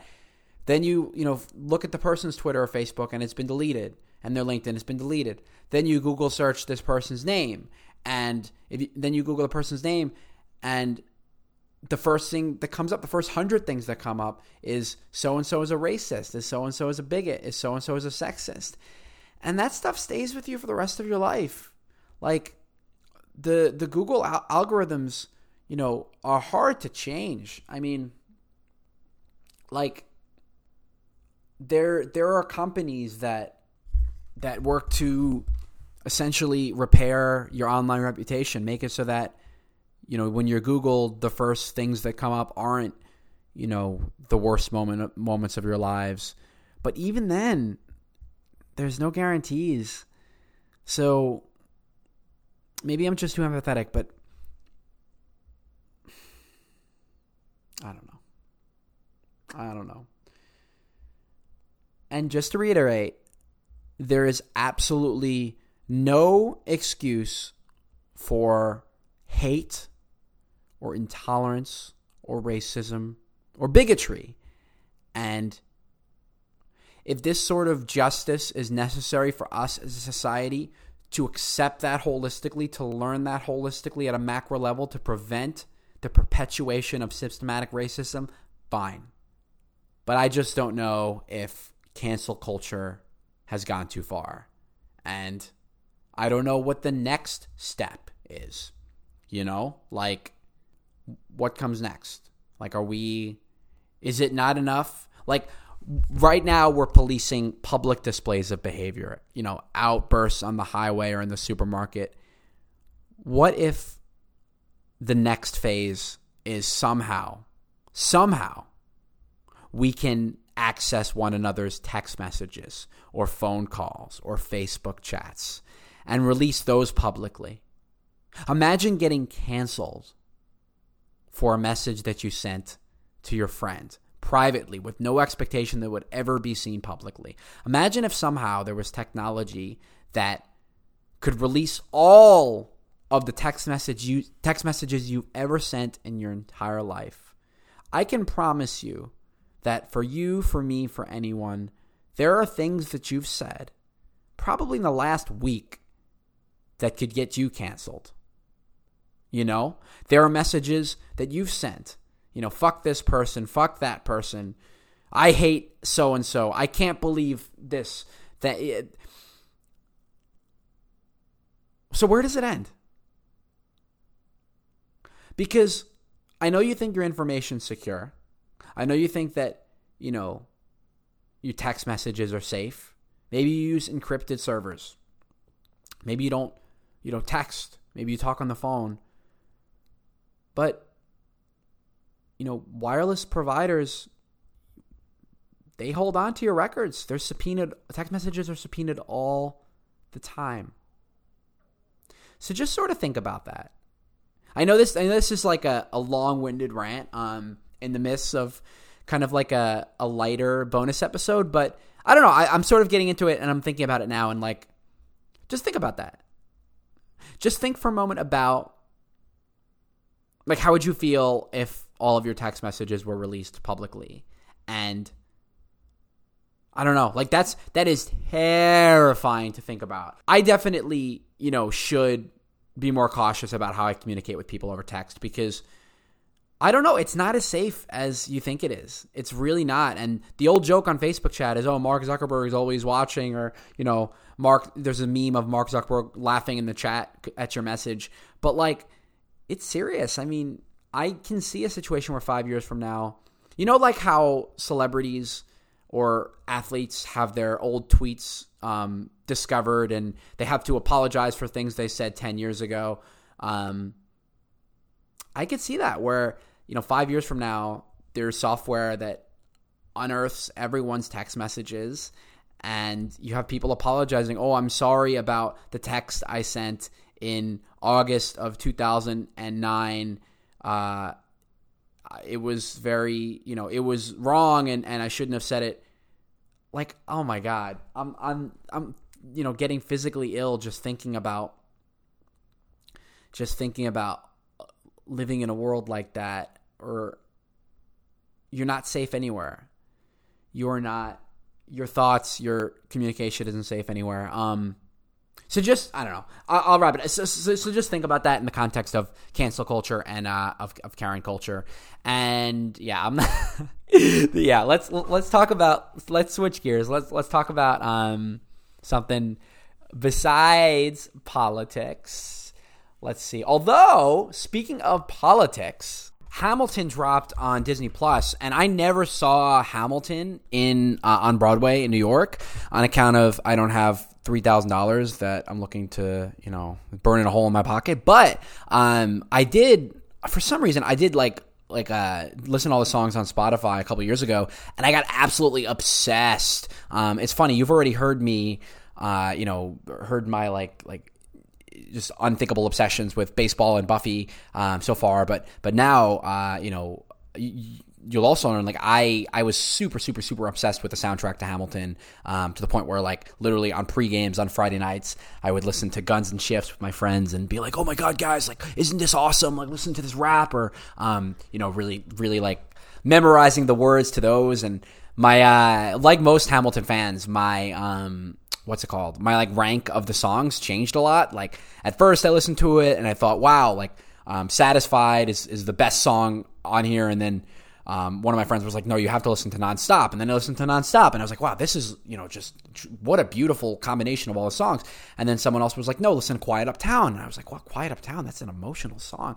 Listen to Say No to This. And there's so many, the brilliance of that production, and I am not a Broadway person, but the brilliance of Hamilton is the fact that, much like with the Beatles, I think you could actually, sort of thread the needle between the Beatles and Hamilton, because much like with the Beatles, how they have not one, not two, but 100 hits, Hamilton has 30, 40 amazing, catchy, well-written, smart, just incredible songs.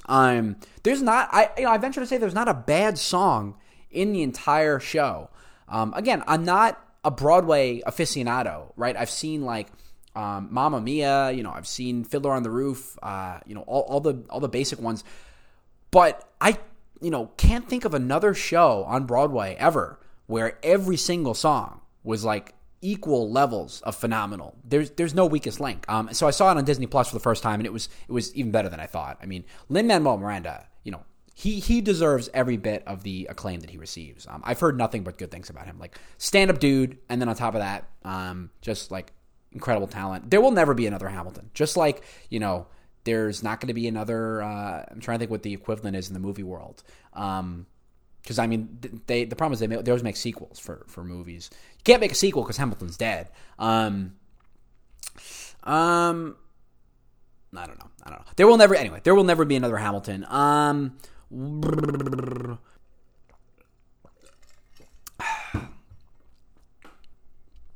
But yeah, I've been killing time a lot. I've been reading, in the spirit of my conversation with Jeremy on the last bonus episode on quantum physics, I've been reading the book by Brian Greene, The Elegant Universe, learning about general relativity and special relativity and string theory, which is super interesting. It is very dense. Much like he said, it is very, very hard to get through. But I don't know. It's cool. It's cool just being a well-rounded. It's cool. I'm not saying being it's cool striving to be a well-rounded person intellectually, because I think that if you're someone who hangs out with their friends and you can hold a conversation about I'm in law school, about law or politics, great. But can you hold a conversation with someone who is getting a master's degree in math, or someone in the medical field, or someone who's a quantum physicist? And so I really want to be someone like that, because I subscribe to, as you guys know, Dale Carnegie's How to Win Friends and Influence People, and it's all about listening and asking questions, right? Going to a party, asking someone about their hobbies, and they say botany, and just either saying oh, I want to learn about botany, tell me, or just being oh, it's actually funny you mentioned that, I'm planting a petunia right now. Just being able to bridge that gap and have that connection. And I think for me, part of being that level of well-rounded means reading a lot and trying to expand my base beyond just law and beyond just politics. There's obviously a lot. If you are at a dinner party or something, a COVID Zoom social distancing gathering, there is a lot going on in the legal world. You have had some huge recent Supreme Court decisions in the first the LGBTQ case, where they ruled that the sexual orientation discrimination based on being homosexual or transgender is the same as discrimination based on sex, discrimination being a man or woman. So that was a huge victory for the LGBTQ community. And of course, the opinion was drafted by Justice Gorsuch, to the surprise of many. I find it very refreshing when conservative justices write, air quote, liberal opinions, and liberal justices write, air quote, conservative opinions, just because it shows that they're, thinking about principles rather than just thinking in terms of like allegiance to their party. So that was the big decision. And then recently the DACA, so the Trump administration shut down the DACA program, which shielded young immigrants, dreamers, from deportation. And the court essentially said the DHS and Trump can't do that. So they overruled Trump there. And again, like, that was another opinion that was drafted by Roberts. And it doesn't mean that Roberts is a closet liberal. It's just another instance where they're looking at the text of the Constitution and what the implication is. So you had the LGBTQ decision with Gorsuch. You had the immigration decision with Roberts. If you're into administrative law, you have the decision that the president can't hire the director or fire the director of the Consumer Financial Protective Bureau without cause, the Seal of Law case. So so it's interesting. Like, before law school, I would have looked at the Seal of Law case and been like, this seems like inconsequential bullshit. But now, like, that I took a class in administrative law, I was reading it and being like, wow, like, what sort of implications will this have for other independent agencies, and whether or not they will be affiliated with political parties rather than being truly independent. So it's interesting how law school has sort of framed how I look at that. But yeah, so like, there's a lot in the legal world. There's like a lot to talk about, so you can definitely like become more well-rounded. And then also, I've been filling my time. There's a lot of mindless stuff that I watch sometimes, just not because it's like, and not because it's entertaining, but I don't know if you guys have ever had like a long, heavy week of work or whatever, and then like you want to watch something mindless to get your mind off of it. That's how I feel about some of the shows. Like, for example, there's a show on Netflix called Fuller House, and it's a sequel to the show from the late 80s, early 90s, Full House. And this is not a situation like the Beatles or Hamilton or Buffy, where I'm going to tell you, oh my God, roll out all the superlatives. Fuller House really, really knocked it out of the park. This is like maybe the worst, most poorly written, least entertaining show I've ever watched in my entire life. It's utterly predictable. The acting is like pretty bad across the board. I find myself cringing and forcing myself to laugh, but it's perfect to like just have on in the background while I'm like cooking or doing laundry, which I have to get soon, or while I'm just I just want to watch something and just not think about school or not think about stressful situations. That's Fuller House. They had their last season, so I invested five seasons, so what, 30 minutes each, 15 episodes. I invested something like, why might not be able to do math right now. 5 seasons, 30 episodes, 15 times 5. Something like 60 to 70 hours on watching Fuller House, which is, it's bad, but, it's wrapped up. Don't watch it. This is a Rick Wreck. WRECK. I'm not advising you to watch Fuller House. It was pretty bad. And then 13 Reasons Why. It's a little similar thing. It's like very poorly written. The acting's a little bit better than something like Fuller House. But that's a show where the first season I thought was spectacular. I loved that, here was a show which actually didn't shy away from problems of mental health, depression, substance abuse, sexual assault. Like, let's talk about it. Let's talk about suicide. Let's talk about anxiety and depression.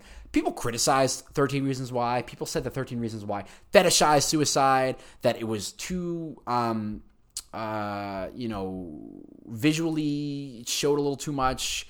I hear that, but I think more importantly, you have, a extremely well-watched show that people were criticizing, and, you have a show that millions of people are watching, and they're finally talking about these issues with their parents, with their teachers, with their loved ones.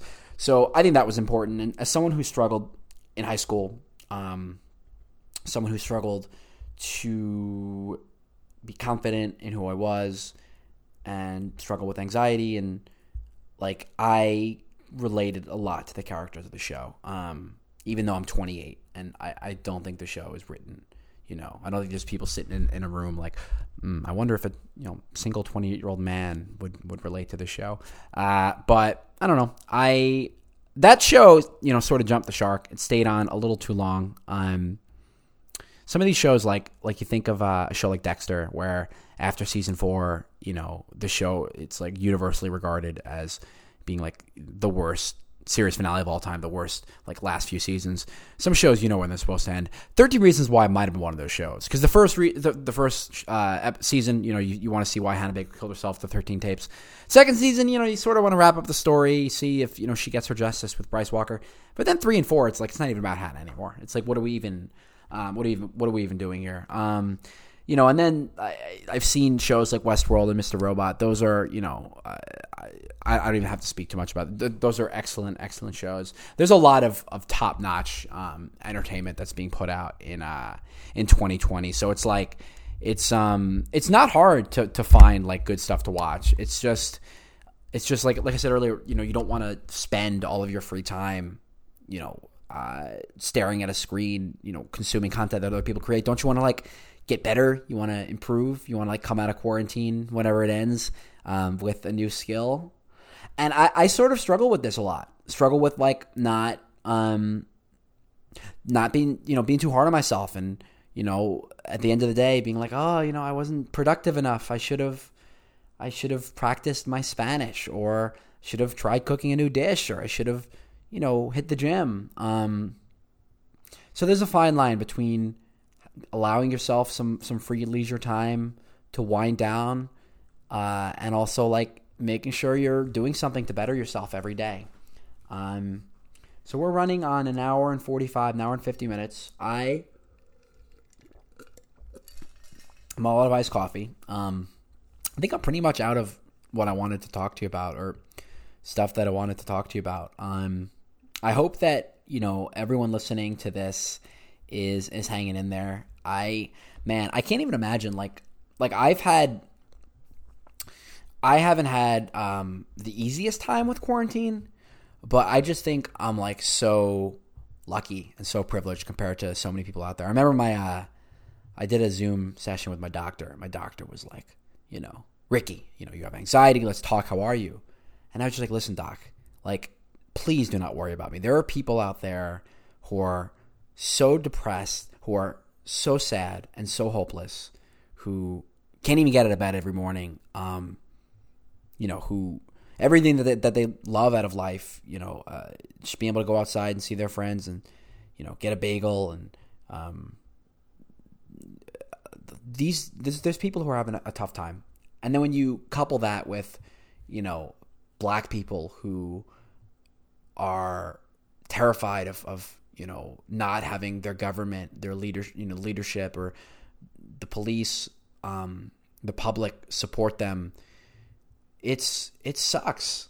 It really sucks. And I do consider myself very lucky. But if you're listening to this and you're having a hard time, there are resources. There are there are people you can talk to. And I don't know, maybe as I wrap this up, I'll do something I haven't done before in this podcast. So let me see if I can even do this. So you know what? I was going through back in 2016, I was going through sort of a tough time in my life, really tough time in my life. And I was reading all the self-help books out there, and what really helped me, I read this. It's funny, there's so much, there's millions of books out there. There's a whole industry on helping people through depression and all that. And what really helped me, believe it or not, was a really simple book called "Don't Sweat the Small Stuff" by Richard Carlson. I think that I should double check, because I don't want to. I take these attributions super seriously. I don't want to mess it up. So, don't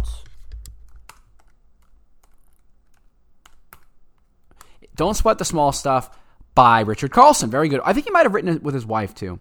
Anyways, so it's a book of just 100 suggestions that this guy Carlson writes out. I don't even know where he got them. If he just made them up, if it was some sort of accumulation of things that he's read, but 100 guiding principles. And when I was going through this time in my life, I read the book, and then every single day I tried to incorporate one of these principles into my life. And I eventually made a collage for my wall. It's this poster board like you would use for the science fair when you were in 7th, 8th grade. And it's at the top in huge green letters, 100 guiding principles for healthy and worry-free living. And I'm not going to read all of them, but I essentially wrote out all of these in the neatest handwriting that I can possibly, write it in, which is astonishing because for me, one of my worst qualities has always been my handwriting.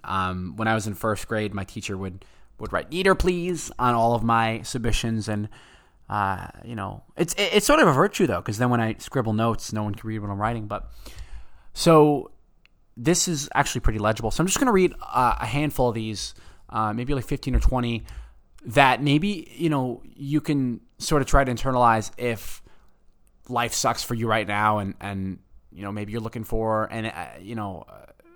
something, anything. Let's see what we have. So these are just some guiding principles from this book. Don't sweat the small stuff. Make peace with imperfections. So that's key, especially in this day and age where everyone's striving to be perfect. Perfect body, perfect job, perfect husband, wife. Just let go of it. Just make peace with the idea that imperfection's okay. Imperfection's unique. Imperfection's fine. Let go of the idea that gentle, relaxed people can't be super achievers. This is key for me because I am very type A, I'm very neurotic, and a part of me is like, well, if I wasn't this neurotic, if I wasn't this OCD, then I couldn't be successful. But then as you get older, you encounter people who are more type B, who are more laid back, and guess what? They're just as successful, if not more successful. Remind yourself that when you die, your to-do list won't be empty. That's really good because we have this tendency to always want to accomplish everything we can every day of our to-do list. Oh, I have to, pay these bills. I have to clean this room. I have to make my doctor's appointment. I have to talk to this person, do this thing. But you're always going to have stuff to do. It's always, you're not going to, this is sort of morbid, but you're not going to die and, I've done everything on my to-do list. It's reality. There's always going to be more stuff. So just, sort of put things in perspective. Don't interrupt others or finish their sentences. Damn. So this one's really important. I have strived to be better at that, but obviously, I don't know. I still have a ways to go. Especially for me, interrupting people isn't that hard because I just sort of tell myself when someone's talking, don't speak, wait for them to finish, hold on to your response, keep listening. But the not finishing the sentences, that's tough, especially for someone like me who talks really fast and gets really excited. If someone is trying to tell me that they went to a bar and they were like, oh, I had the most amazing time at, I'll cut them off to be like, oh, was it at Dewey's? Was it at Patios? Patty's? It's I won't let them say it, and that's a bad habit. So I think that's something to work on. Let others have the glory. This one's really important too. If you're always looking to get credit and get acknowledgement for something, maybe once in a while, just let someone else have that attention for a change. Create patience practice periods. So this is actually something that I was thinking about devoting a whole episode to at one point. A patience practice period. And I'm tempted, maybe I should at some point do an episode on that. But this is the idea that when you're waiting at the elevator, it's very tempting to just push the button and look at your phone and be shaking your leg because you just want to get where you're going. But take opportunities to just wait patiently for whatever you're waiting for. Patience, practice, period. Ask yourself the question, will this matter a year from now? You've probably heard that before. Yeah, I think that's pretty significant. Put your problems in perspective. Will this even matter a year from now?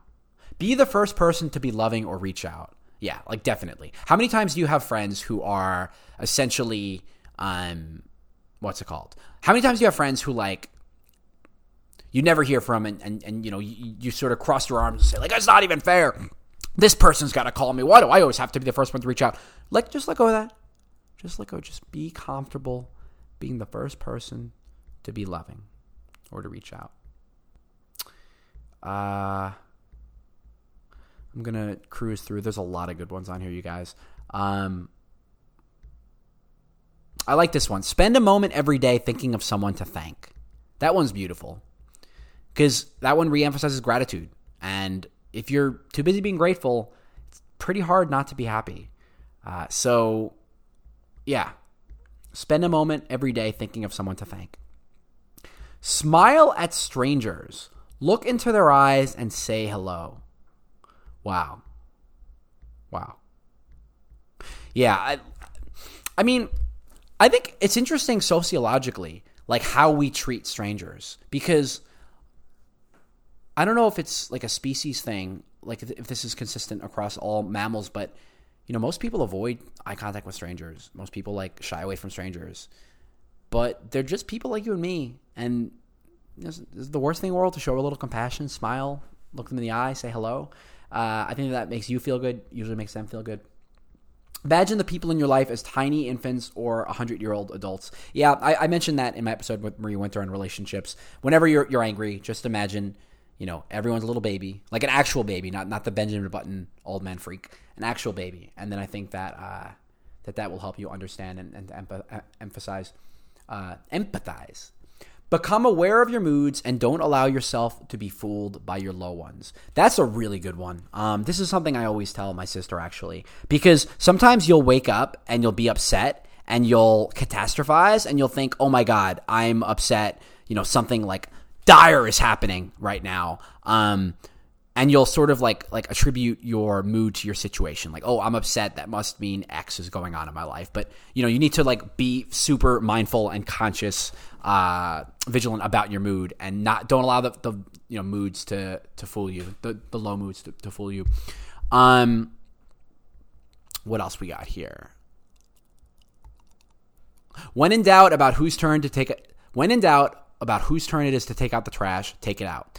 So this is also sort of like the one about being the first person to be loving and reach out. Like, I think the overarching theme of both of those is just stop keeping score. And this is something I'm very guilty of. But stop, like, in your head, like, especially if you have a roommate. We talked about that at the beginning. But, like, in your head, stop. Don't be like, all right, well, the last 2 weeks I took it out on Monday, Wednesday, but then he did my dishes on Thursday, but then on Friday. Because then, it's not healthy. And it's hard for me, or those out there with OCD or who are just very neurotic about those kind of things, not to do that, but just make an effort to just take it out. You see the trash, take it out. Be the bigger person. It takes a lot of emotional investment to just carry around that scorekeeping mentality. So just let it go.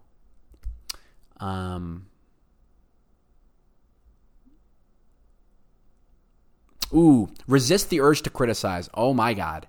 Maybe, I can improve in a lot of these, particularly the finishing sentences, but this one specifically, resist the urge to criticize. I am so critical. You've heard the Rick's Rex, you've heard how negative and cynical I can be. So when someone presents me with an idea or an anecdote or anything, or even when I meet someone, in my head, it's just like, they were fine, but this. You get like a dish of baked chicken. Oh, it was fine, but this was wrong.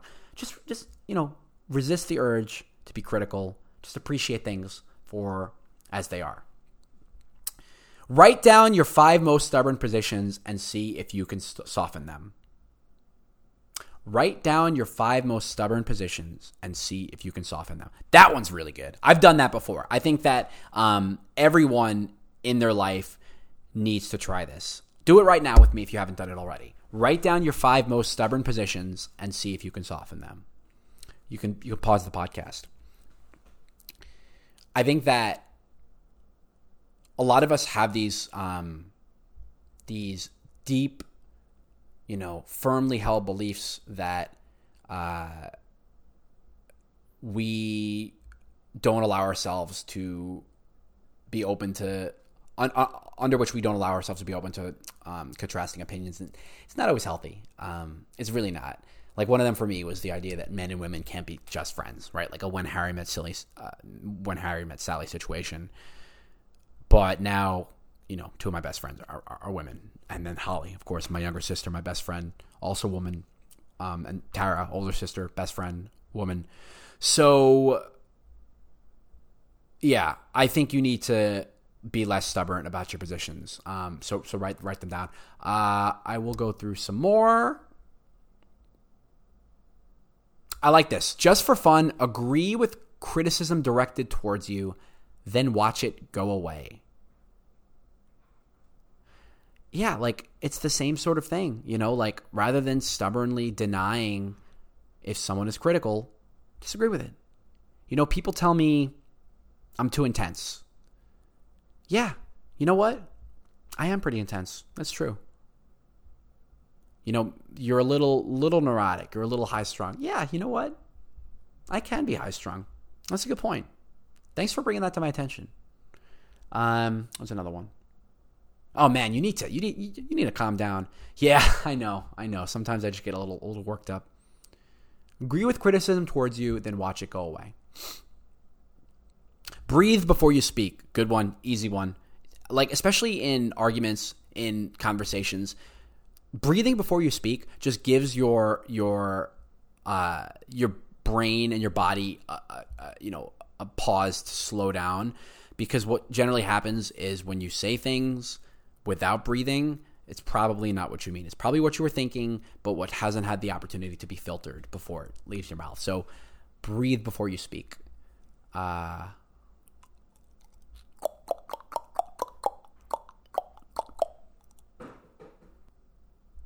Do a favor and don't ask for or expect one in return. Yeah. I mean, right now, like the transactional nature of relationships, it's always like, oh, I'll do this for you, you do this for me. Or, oh, like, can you pay me back because I got you for the last Uber ride? Or hey, like I'll refer you for this job. Like, you just do me a solid down the line.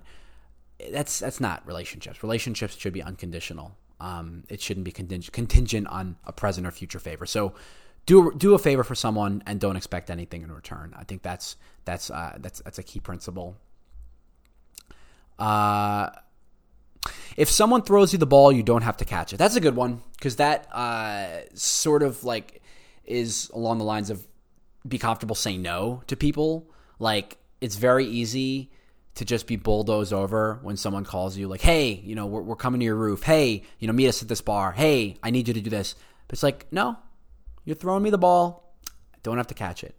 Just say yes or no to things based on what you want, not what other people want. Maybe one or two more, because I know I said I'd do 15 to 20. I've done a lot of these. Yeah, and then I guess the last one that I'll say is, or actually no, I'll do two more.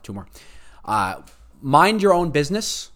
Seriously, mind your own business. Like, I remember when I was in school, that was like the thing the kids would say to each other. But still, as adults, it's like, why are you so concerned with what other people are doing? As a law student, like I find myself asking, like, why am I so concerned with how much of the reading this person did? Why am I so concerned with like whether this person is going to the happy hour? It's, at the end of the day, you need to focus on yourself. Everyone's always telling me this, you can only be responsible for yourself. You can only affect yourself. Just focus on that. Everything else is it's secondary. And lastly, I hate saying this. I really hope you don't write off the last 2 hours, but live this day as if it were your last. It might be. Seriously. If you don't believe me, go back and listen to the 13th episode on death, because we're living in unprecedented times. So I don't know. Life is short. Do what you want. Do what you love.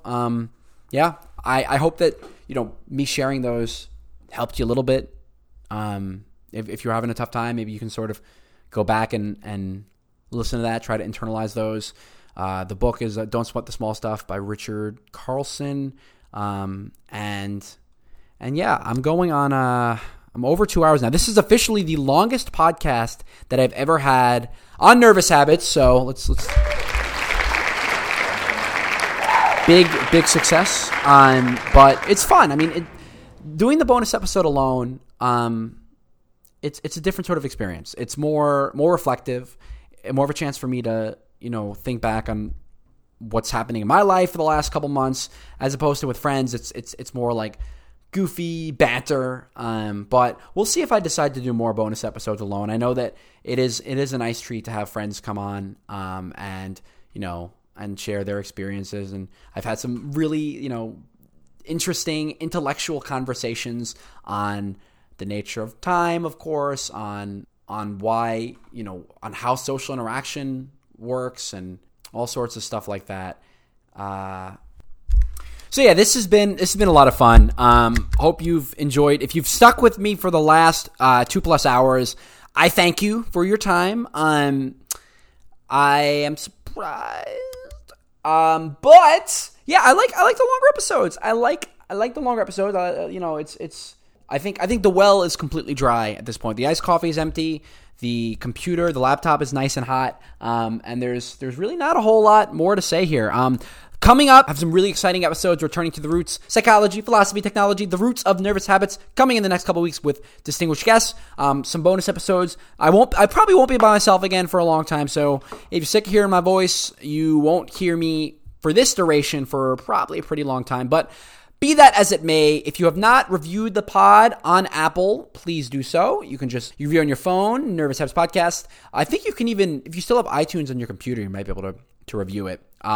You can watch us on YouTube, the clips and the full-length episodes. Search Nervous Habits Podcast. You can follow us on Twitter, Nervous Habits _. Follow us on Instagram at Nervous Habits Podcast.